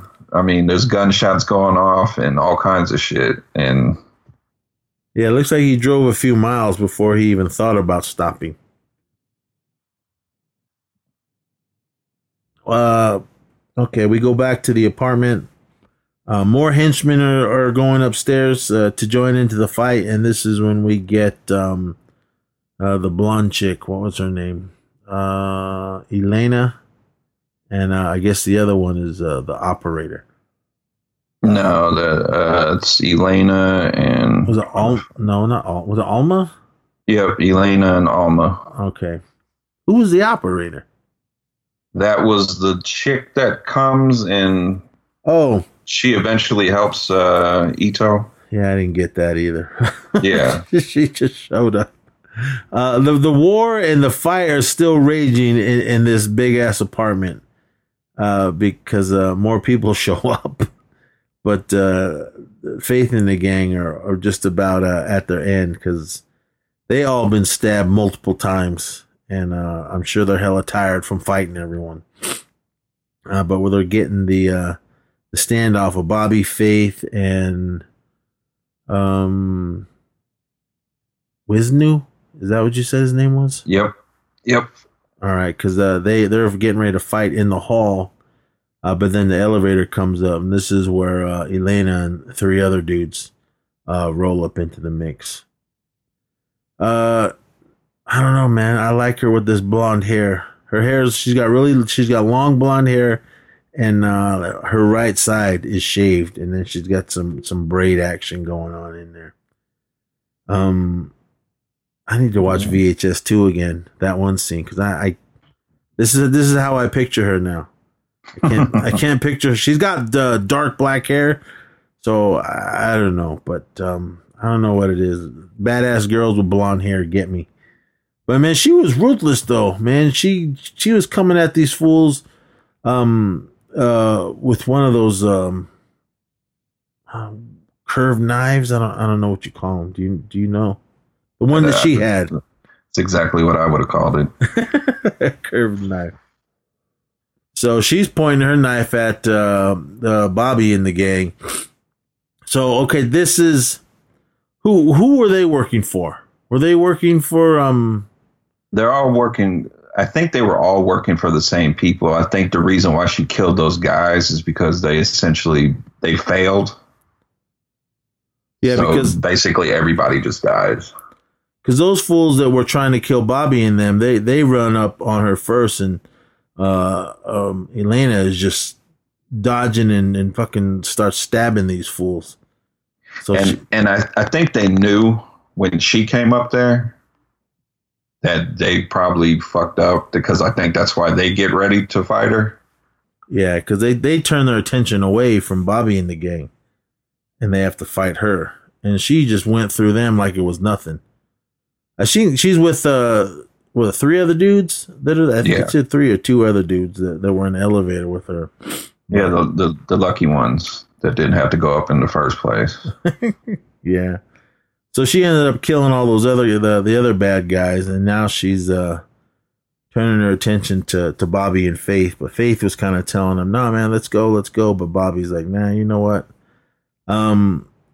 I think what Bobby did here, putting his life on the line during this whole fight scene, is because he was trying to make up for all the shady shit that he did to cause, I guess, all of this. I mean, was he? What were they supposed to do? Were they running drugs or? I think so. Because I assume that's where he got all his drugs for and got all strung out on them. So I don't know, but Bobby, man, he's a soldier. He ends up getting ready to take on that chick, Elena, but she's just quick with the draw and just gives him slices in every direction. Stabs him in the throat, stabs him in the chest, and he's already a bloody mess, man. He just had fought, I don't know how many guys. And in reality, he should have been dead already because I'm sure, or at least passed out from the blood, because that was pretty ruthless. She ends up, Elena ends up stabbing him in the chest, and then she pulls out one of those little dagger type of things and jams it in his neck, and that's the end of Bobby. He ends up going down. So where did it go? Where did it go from here? We are at where Faith's cousin has taken a little girl, and he runs into, what is her name? Alma, and yeah, and she's pretty vicious because she's got one of them wire things. I don't even know what you call it, but she damn near takes off Wisnu's hand by the wrist, because she wraps it around and it just pulls it super hard, and his wrist is just hanging there by I don't even know, by meat or whatever. It's just dangling there. And I think he gets killed. Did he get killed by, she wraps it around his neck? Yeah, she kills him. Faith turns to the little girl to protect her, and this is when Aaron shows up and just whoops her ass. She's swinging whatever that little rod, that little steel wire thing she's carrying, and he ends up just dodging her and then kicks her into the door. And this is where I get confused. Is why did he stop her? Okay. Because they all work for the same person. Okay, that's what I was going to ask. Was Aaron working for that crew too? Yeah. Because he got. Go ahead. Well, no, they also told him to kill E2? I think E2 and the girl. So okay. So that's why I'm just like, I don't know why you had your chance to do it and then you didn't do it, and then later on in the movie you want to do it. I was just kind of iffy on what was really happening. Yeah, I mean, this one was all over the place, but we after the stuff in the apartment, we go back to E2 and the police. He ends up getting out of the van, which when it blew up, it flipped over on its side, and he jumps into steal somebody's car and ends up taking off. But we go back to the apartment building, and Aaron and Faith are talking downstairs because he saved them from that chick. She didn't get killed. She just got knocked out when he kicked her into the door. But when E2 shows up and starts talking to Faith, Faith just doesn't trust him because he pulls a gun on him and is getting ready to kill him. But Aaron is just like, nah, man, come on. We can just get out of here and I'll deal with these guys. But they try to leave, man, but there's some heavy artillery still in the parking garage. And these guys were covering every exit. So when Faith tries to haul ass out of there, he gets stopped by like about 6-7 guys with machine guns, and they're just unloading under the truck. I like this scene because he threw it in reverse and he's going hella fast. I don't know why these two fools didn't jump out of the way, but Faith ends up slamming into them. He kind of just whips it around, knocks one dude over. He's probably all right, but then he goes full speed into the wall, smashes that other guy. And all this while machine guns are just blasting everywhere. So Faith is the one that has a little girl, and he's still fighting all these other people. When they come running up to the car, he ends up starting up the car again, and he ends up throwing it in reverse and taking off. One of the henchmen dudes jumps on the side of the van, but Faith just gets really close to one of the pillars in the garage and slams that dude into it. So he's ass out.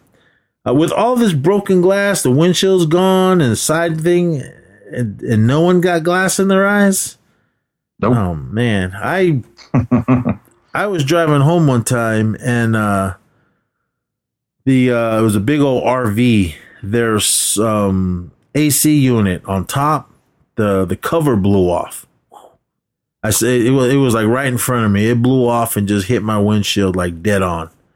And I was like, fuck, man, and pulling over. I mean, I was all right. I didn't swerve or crash or anything. But later that night, man, I felt my eye was killing me, and I didn't know what it was. I had to go to the doctor, and they broke out the blue lights and everything. They put some kind of eye drops in my eye, and then they showed that light on.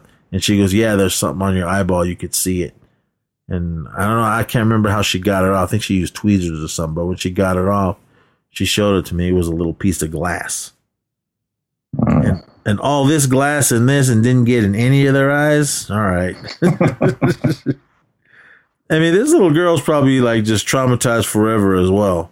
Because she just seen, other than her whole village and her parents die, she's seen hella fools get slaughtered up in this apartment building.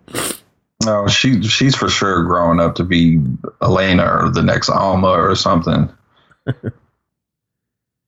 So Faith and her tried to haul ass, but then Faith ended up getting killed by more guys showing up with machine guns. But after those guys kill him, who's the one that is it?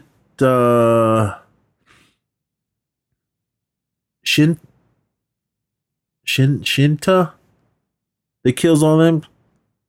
Because she's gone. Well, which is the one that's helping him now? Because she showed up in the parking lot with a machine gun and killed everyone. Oh, that was the operator. Oh.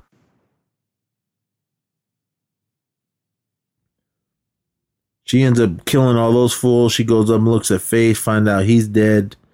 I assume she was looking for the little girl, but the little girl wasn't there. I just found out because I was not really sure what her involvement was in the movie, and I just found out that she was on a mission to kill all of the 6 C's.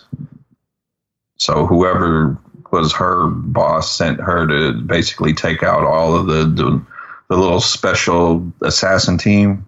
So that's why she originally was after Ito, but then she finds out that he's out of the life. Who are the 6 C's?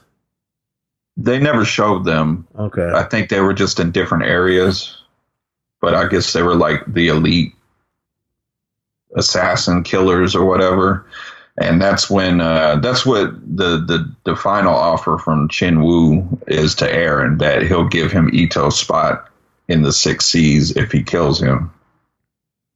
Yeah, okay. Because after that chick, the operator bounces, she couldn't find the little girl. E2 shows up from wherever he was fighting somebody down into the parking garage. He finds that little girl because she jumped out of the car and just went and hid. So now he's got her. And where was he gonna take her? Was he gonna take her to? I wasn't sure where because of her whole family getting slaughtered. Did they say? No, I think he was just trying to get her out of the country, probably. All right, because I do remember when they go get fake passports and everything. Yeah, because I would think you would have to. It's the triad, so you would have to get out the country. So after all that, E2 and the little girl kind of have a little conversation. I think she was just telling him how Faith and Bobby and the other guys were cool and nice to her. She calls all of them uncle, and the one girl auntie. Yeah. So, excuse me, everyone. We go to a hotel, and E2, or not E2, Aaron or Iran or whatever his name is, he starts having flashbacks of E2 because he knows he has to kill him. So he's starting to get flashbacks, but he ends up leaving the apartment, and does he go to who was the main bad guy that was the Chin Woo? Okay. Because he looks like they go to his lair, and the blonde girl Elena and Alma, they show up. Or no, they're sitting in there. Alma's sitting on the couch with a bunch of other chicks, and Elena just jumps up, act like she's gonna do something, but then Chin Woo just tells him to calm down. So I think this is when he starts breaking down what he needs to do. So he was the leader, and he was the one that was telling Aaron to go kill E2, right? Yep. All right. Yeah, there was a lot more talking in this during this thing. Did this movie need to be 2 hours? No. I think all the talking is what made it so long. So I think we are... the operator shows up with Ito, and is this when they fight? Yeah. And then she realizes, or I don't know why she doesn't kill him immediately. I think it's because the girl, she's crying, don't hurt him or don't kill him. And then he explains basically what he's doing, and then she agrees to help him.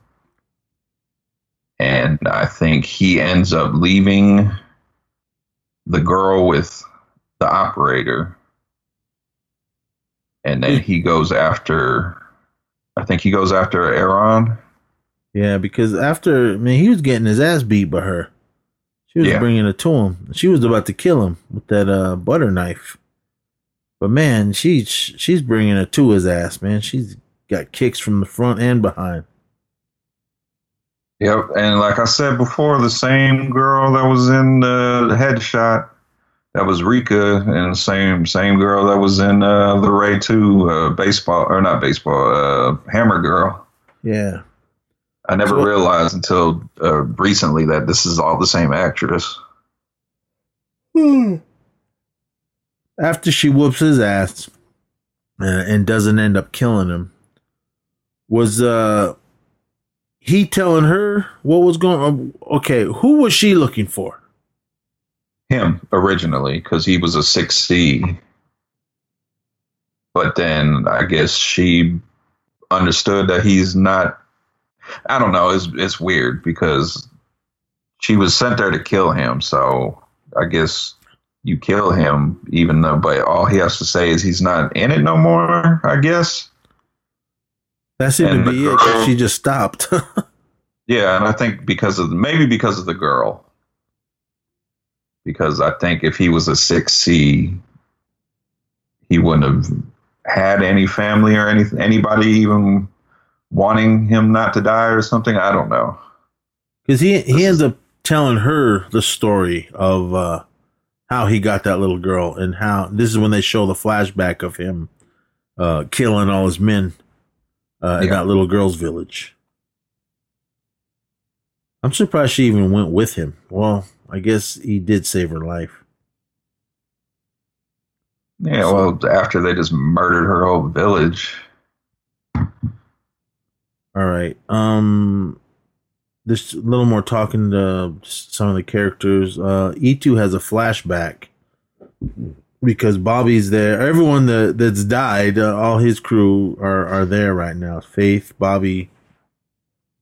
And I think this is the scene where they find out that Bobby fucked things up, because he's saying, I fucked everything up.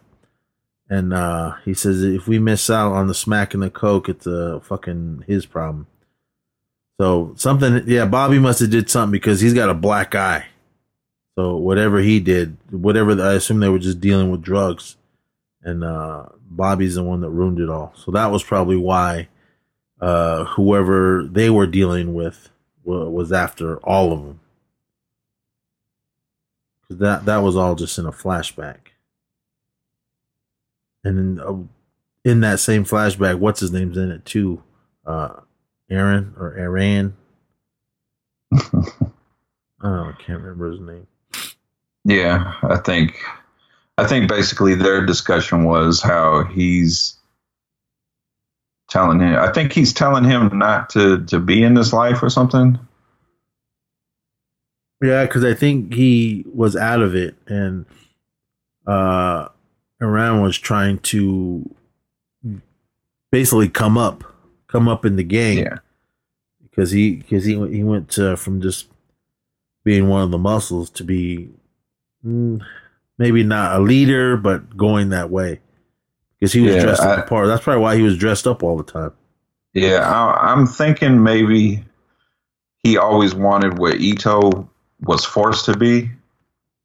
Because, I don't think Ito ever wanted to be a 6C. And I think, but Arian or whatever, I think that's something he always wanted to be.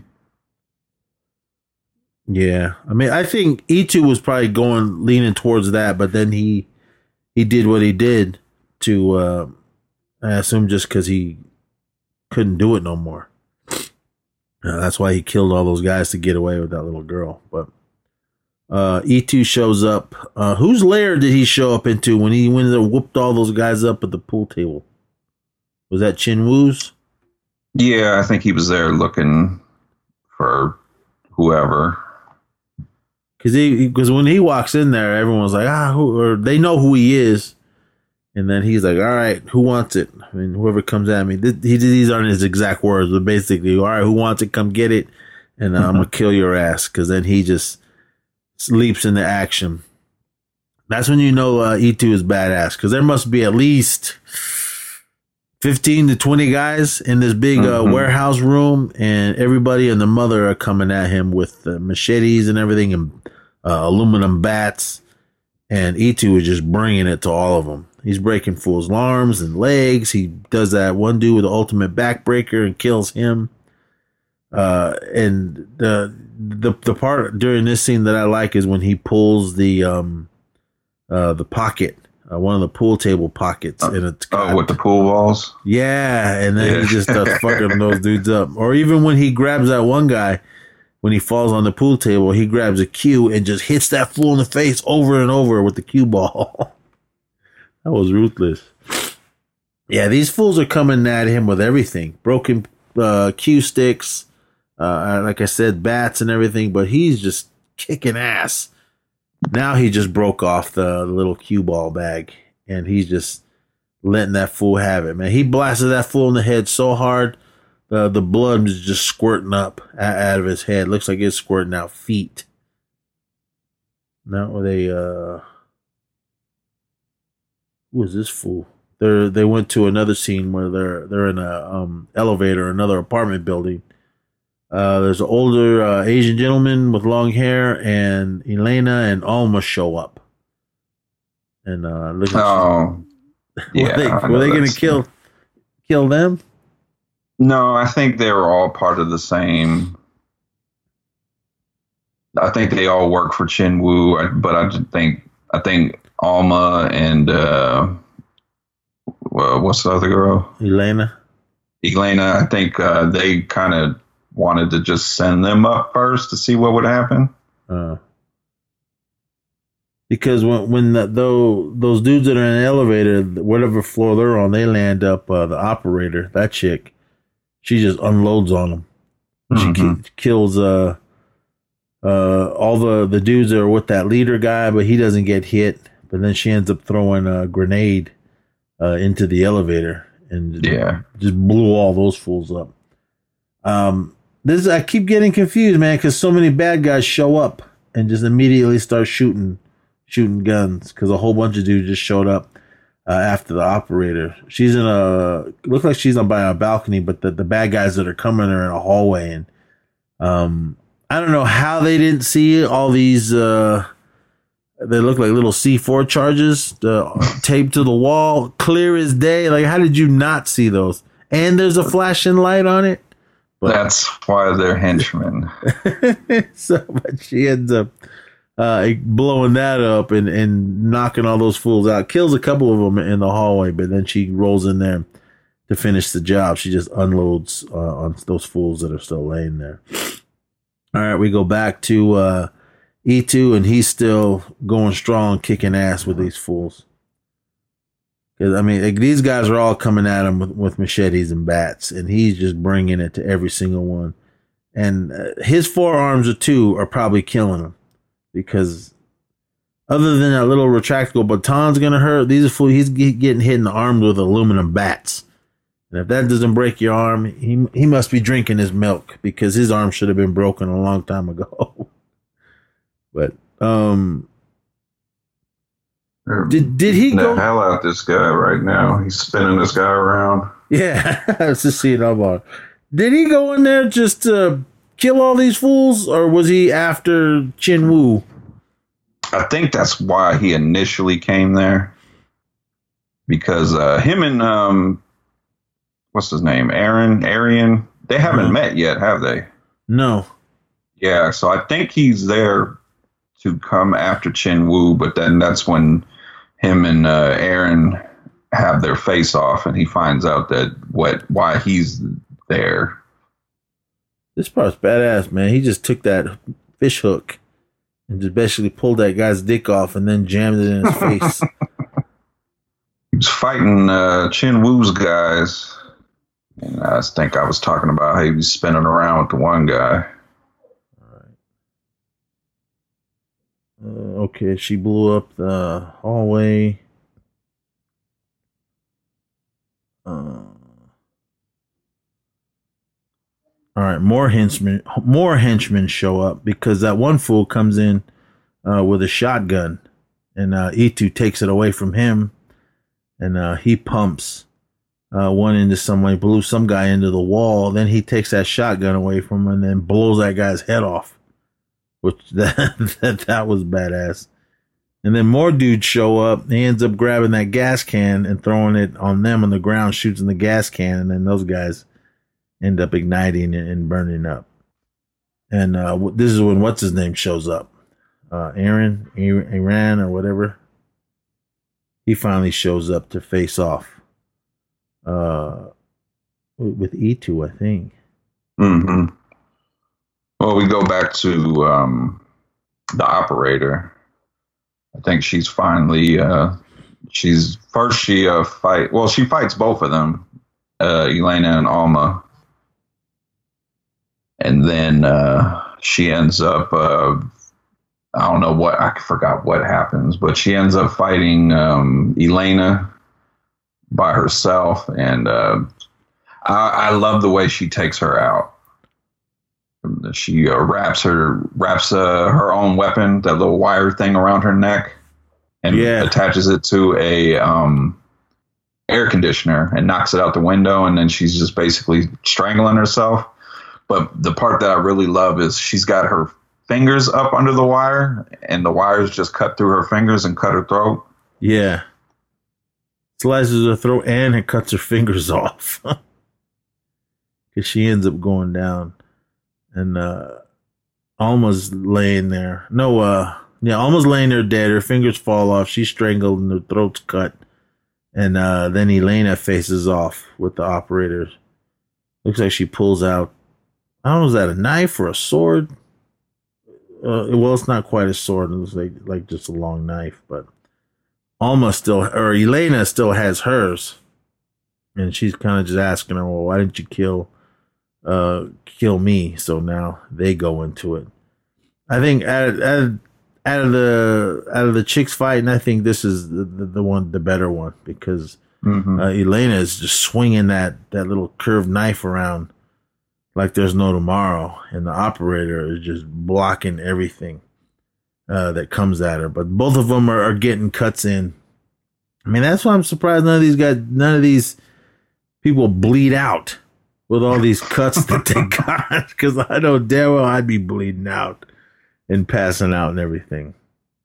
But I liked this whole fight because they're just up and down the hall. There's dead bodies laying all over the place, and they're taking advantage of that by grabbing them and letting them get stabbed. Elena ends up, or the operator ends up stabbing Elena in the cuts her pretty deep in the chest, because I was like, how did she not feel, or in the stomach? How did Elena not feel this? Because she kind of just jolts forward, then the camera goes down, and then you see all her guts starting to spill out. But that doesn't stop her, because Elena's still going strong with the operator. But the operator got the upper hand. He ends up stabbing her in the arm and just pulls it towards her and just cuts her arm open, and then he pulls that knife out and shoves it in her neck. It goes in one side, out the other. Mm-hmm. So she's dead, and she goes rolling down the stairs, and her guts are everywhere. We go back to E2, and who's this blonde girl? Where did she come from? With the little sniper rifle. I don't know. She just came out of nowhere. That's what I loved. I mean, the other thing I loved about this, all the tough girls were all hot. So.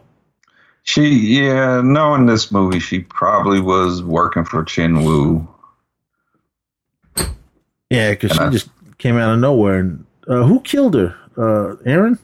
Yeah, he takes her out. Because I think in his mind, not only it's, Chin Woo's telling him he has to kill Ito, but I think he thinks he has to be the one to do it. That's why he keeps having visions and stuff like that. She ends up killing her, and then this is when we finally get the showdown between E2 and Aaron. Mm-hmm. And they're both kind of going back and forth. on whose fault it is, but Eren starts yelling at E2 saying it's E2's fault that Bobby and Faith and Wisnu all got killed. Because he was Eren was telling him that E2 was supposed to be one of the 6 C's guys, right? Yeah. Yeah, but because then they have that big old argument, and then this is when they get into it. I mean, this fight went on for like, 20 minutes. I mean, because all the way to the end of the film. But I loved what was happening in this, man. Just both of their moves, and they both, you can clearly. I mean, I know little bit of martial arts styles, but you can clearly see these guys both have different type of styles of their fighting. But man, this fight scene at the end, man, this is how you win the movie, an action movie, big, especially a martial arts action film, because these guys were just balls out, beating the hell out of each other. I loved when they did the slow motion. I thought that was cool because when Eren punches E2 in the face, and that in slow motion you see his tooth. Looks like one of his molars comes flying out of his mouth. Yeah. And this whole fucking fight scene is badass, man, because they bringing it to each other, both of them. Yeah, and it's just like you're watching it and you just trying to figure out how are they still up, because you got the one scene when Ito's trying to punch him and he punches that metal pillar. Oh. And then Eren tries to kick him and his shin goes right into that pillar, and just the sound of his shin hitting that pillar, you're just like, how is his leg not broken? I think that was one of the when he kicked that metal beam. I went, ah. Yeah. I mean, and because it just makes it like a ping sound. And other than he's just probably tired and he was getting the hell beat out of him too, that kick to the metal beam seemed to be the only thing that hurt. Because all the punches and kicks he's getting from E2, he's just it's not phasing him. I mean, I don't know how tired these guys are. I mean, again, me fighting, I'd be tired after a few seconds, but these fools. When I watched especially when I was a kid watching martial arts films like this, I mean, especially when we go see Bruce Lee or Jackie Chan films, I always came out of the theater charged, like wanting to fight, thinking I can do all these crazy moves. Did you ever take any kind of martial arts classes when you were a kid? I was supposed to, but I was kind of a bad kid, so I went to a couple, but then at our local native center. But then I don't know what happened. Some kids messed it all up, and the guy that was teaching the class, other than he was doing it for free, said this is a waste of my time and stopped coming. So that was the end of my martial arts career.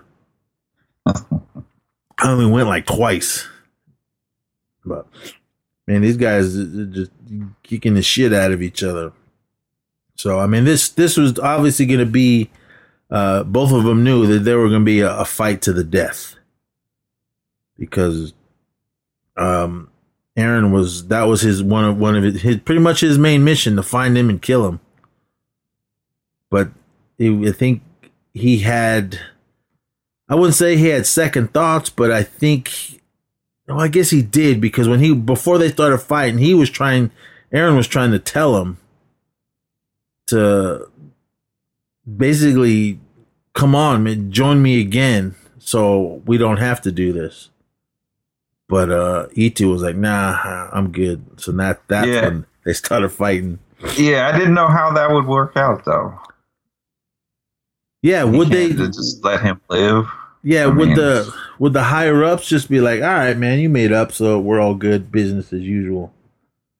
But I think that would make them look soft, so they had to make E2 an example, and that's why everybody was after him the whole movie. I think the story makes more sense as we're talking about it, because before I was like, it didn't make no sense. But I like what's happening here. Dude, this fucking one part was ruthless. When E.T.'s trying to shove Aaron's face into that circular table saw. Mm-hmm. But then the wrestling moves come out right here because he gets that little jar and with all the tacks in it. And he busts it over his head and it goes spilling all over the floor. And then Aaron falls off the table onto the tacks and they're all in his arms and his hands. It's fake in the movie, but those guys in the ring, when the wrestling guys, when they do that, oh, hell no. I couldn't do that shit.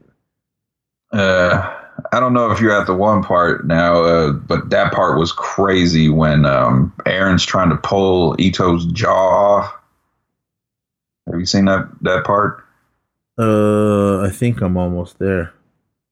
That was crazy because you kind of see his jaw kind of coming forward a little bit. Yeah, because he's got his hand all the way in there, and just like pulling down, you can hear that as he's pulling it. Right now I'm on just about the end of the fight. Oh fuck! The Aaron pulls out that little box cutter, and E2's got, I don't know if that's a piece of wood or a bone or something, but Aaron shoves that box cutter into E2's mouth and the blade sticks out of the side. And whatever E2's holding, he jams into Aaron's throat. It looks like just a broken piece of metal or a broken piece of wood. And all the amounts of blood that's pouring out of Aaron's neck, oh no, he should have dropped. And it was ruthless though too, man, because he kept still trying to talk, and you can hear the gargling of all the blood, but he's he's still talking. I like he breaks that blade off in his mouth. I'm surprised his whole side of his face didn't swell up, because that box cutter went through. And it was sticking all the way out out of the side. It was a piece of wood with the nail sticking out. Yeah. The fight's the fight's over right here because Aaron pulls a gun and starts shooting. I think he would have killed him, but he was just shooting around him. But E2's laying there all beat up. And is this Chin-Woo that comes walking in? With the long hair? Yeah. Yeah. And this was one thing. Why were they sometimes speaking English and then whatever language they're speaking? Indonesian, I assume. I think now if somebody's listening, probably will correct me or yelling at their phone or whatever, but I think they mentioned in the phone that Aaron is a foreigner. I think because he's Indonesian. Yeah. And the triad is Chinese. And I think they speak English because it's a common language or something. Mm. I could be wrong. That's what I made up in my head. So, all right. Well, I'm looking at Wikipedia, and the languages they used was Indonesian, English, Mandarin, Cantonese, and French. I can't remember who was speaking French. I want to say it was one of the girls that I noticed that, but I still wasn't too sure, but now reading this. Aaron's standing there after Chin-Woo comes in and reads him his rights, and then his whole crew come in. Another hot chick. Yeah, and just unload machine guns, pistols, everything. And they end up killing Aaron. And to one more for good luck. Aaron's laying there full of bullet holes, twitching around. This fool rolls up on him with a gun and executioner style just puts one in his head. So that was the end of Aaron. Quick scene, really quick. We see the operator and what was the little girl's name? I think Raina. All right, sounds right. She's on the back of the operator's bike. I thought she was taking her to safety, but apparently not. Because E2 finds that little girl somehow, and he could like barely walk, and he's bleeding out of every opening. But he kind of has a little quick moment with that little girl and tells her just to forget it, get lost. I'm done. You can't. I can't do much more for you. But she ends up getting on a boat, and then she kind of waves to him, and he's on the dock. The sun's coming up. He's in a car, and about 20 of Chin-woo and his gang show up. And everyone's loaded to the gills with machine guns. Itu is in a car, and then he just drops it into drive and punches it. And all those fools with machine guns start opening fire, and that is the end of the movie. So, if he survived this, I'd be no, but hopefully don't make another one. Hey, the Firefly family made it through. That one. 25 bullets each. No, I don't think so. Because if you rewatch the end of Devil's Rejects, man, they none of them got hit in the head, but Spaulding got hit pretty much in the heart, and somehow he survived. But that's Rob Zombie for you. Did you like that one, Three from Hell? Yeah, I thought that was if I had to rank them, that would be the third out of the three. I was disappointed in that. I mean, I still have it, but I was disappointed in that one. Did you end up getting that Steelbook with the trilogy? The three? Yeah, I grabbed it. I'm glad I got it, because I didn't even think I was going to get it. All right. The night comes for us. What are you rating this one?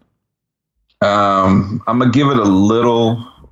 what I give Headshot a 9. I'm gonna give this an 8.5 just because it took us this whole time to kind of work out what the story was, and I just kind of felt like talking about it makes more sense, but watching it you get kind of confused.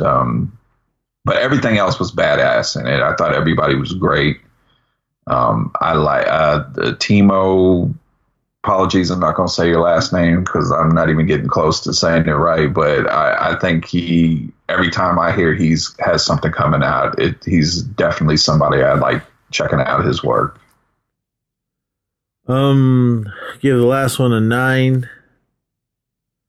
Story wise, I liked Headshot a little more, but I'm gonna have to go up just a little bit on my score. I'll give it a 9.5, mainly for all the blood. Because don't get me wrong, Headshot was bloody, but this one, man, they went for it. It was like just gallons of blood in this one.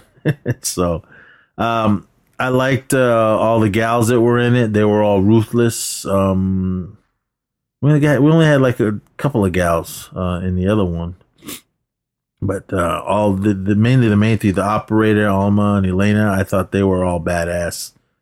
But I gotta go with Elena. That blonde hair got me. But yeah, man, this movie's fucking awesome. I loved it. This is only the second time I've seen it. I seen it once when it came out, and I never went back to it again. But I'm glad we did. I only remembered like bits and pieces of this one, and I don't know how I could have forgotten this.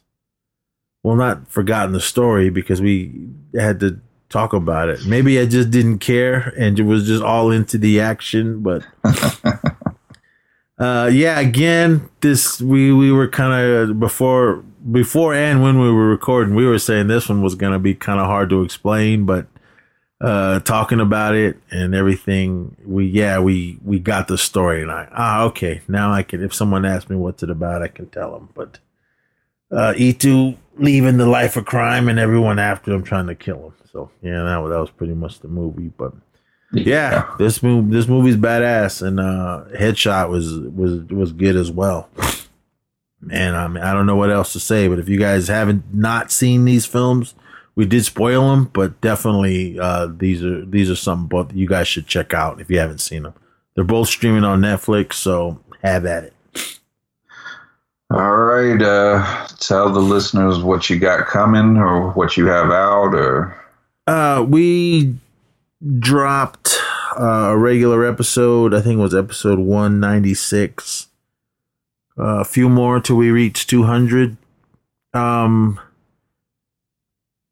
not sure if we're gonna do another full episode because October's starting. Well, and we're starting our 31 Days of Horror. So the E Society is dropping an episode every single day this month. Nice. Talking about horror films. Brian's going to be on it with me. Mike. Hopefully the Zissou. I gave him to watch one movie because I got him on one episode last year.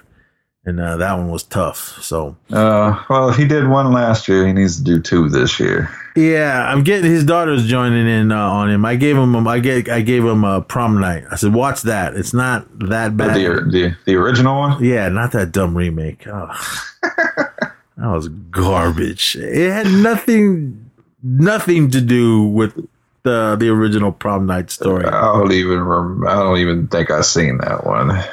I think the only thing was Prom Night. That was it. And it happened at a prom. That was it. But it did nothing into what happened in the original one. If you guys haven't seen that and you have Shudder, it's streaming on there. So definitely check it out. But yeah, as far as that episode every single day, 31 episodes, 31 Days of Horror. It's rough, but I did it 2 years in a row. This will be the third year. And I can't wait to start putting them out. We did get an early start, but I don't even think we're close to 31 episodes on that yet, but guarantee you guys, there's going to be a new episode. Some might be long, some might be a few minutes, but guarantee there will be something to listen to every single day of October of this year. So get ready for all of that. If you guys have any suggestions for us to do on the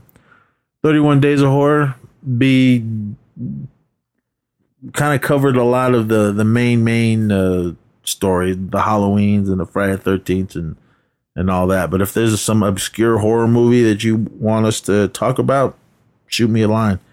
Either on the Action Returns website page or Horror Returns, or go over to E Society on Facebook and put it down in the comments. Let us know what you want, or drop us an email. Or not email, just drop us a message on Facebook. We'll get to it. We're on Instagram as well, so we're all over those places. Are you guys gonna TikTok? No. I don't even know what that is. Is it just another video app? My daughter gets on there and she does basically, it just looks like she's lip syncing to songs and dancing. That's all I know of it. Apparently the president doesn't like it. So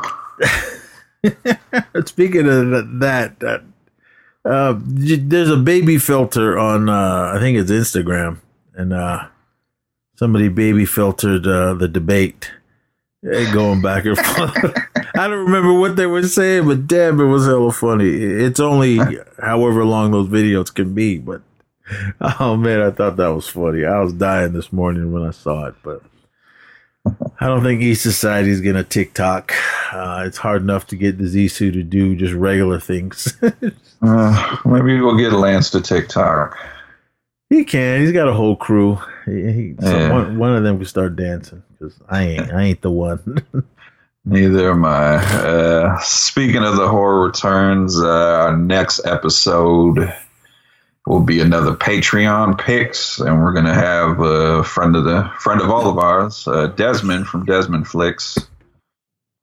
He has picked what did he pick? Savage Dawn, Miami Connection, and Samurai Cop. Oh, excuse me. Those are movies, all right. Yes, they are. I've already watched them, and yes, there was stuff put to film. So yeah, that's what I need to get. I need to get Desmond. He was on one last year with me. I don't remember what we did, but I think we did Friday Night. I don't remember. And it all blurs together. And we are over at the Horror Returns. We are doing 31 nights of horror, days of horror, whatever you call it. But we'll do weekly recaps of what we're doing. We're not doing individual episodes. Yeah, you guys can do it. Yeah, we could, but we're not. So, and as far as the Action Returns, I'm going to do my best to try to make it a more horror-themed month for each episode. So next episode, we are doing Planet Terror and Death Proof. Ooh. I haven't seen Planet Terror in a while. I've seen Death Proof a billion times, but yeah, I watch it 1,000,000,001. Are we doing the extended versions or the Grindhouse one? Well, we make these extended episodes, so we might as well. We might as well. All right. I'll have to dig out my Planet Terror. I have the Blu-ray with both of them on it, but those are the shorter ones. Yeah. But I don't know. We'll dig it out. All right. Everyone, thank you so much for listening. We got through it. It was another long episode. For some reason, I thought this was going to be really short because we were just... But we ended up stretching it 2.5 hours for you guys. So but it's late for both of us here on the West Coast. And had to get up and go to work. But again, thank you so much for listening. Do check out the East Society with our 31 Days of Horror. And that's about it, I think, for us. So until next time, everyone, thank you so much for listening, and party on. And until we see you next episode, everybody be safe.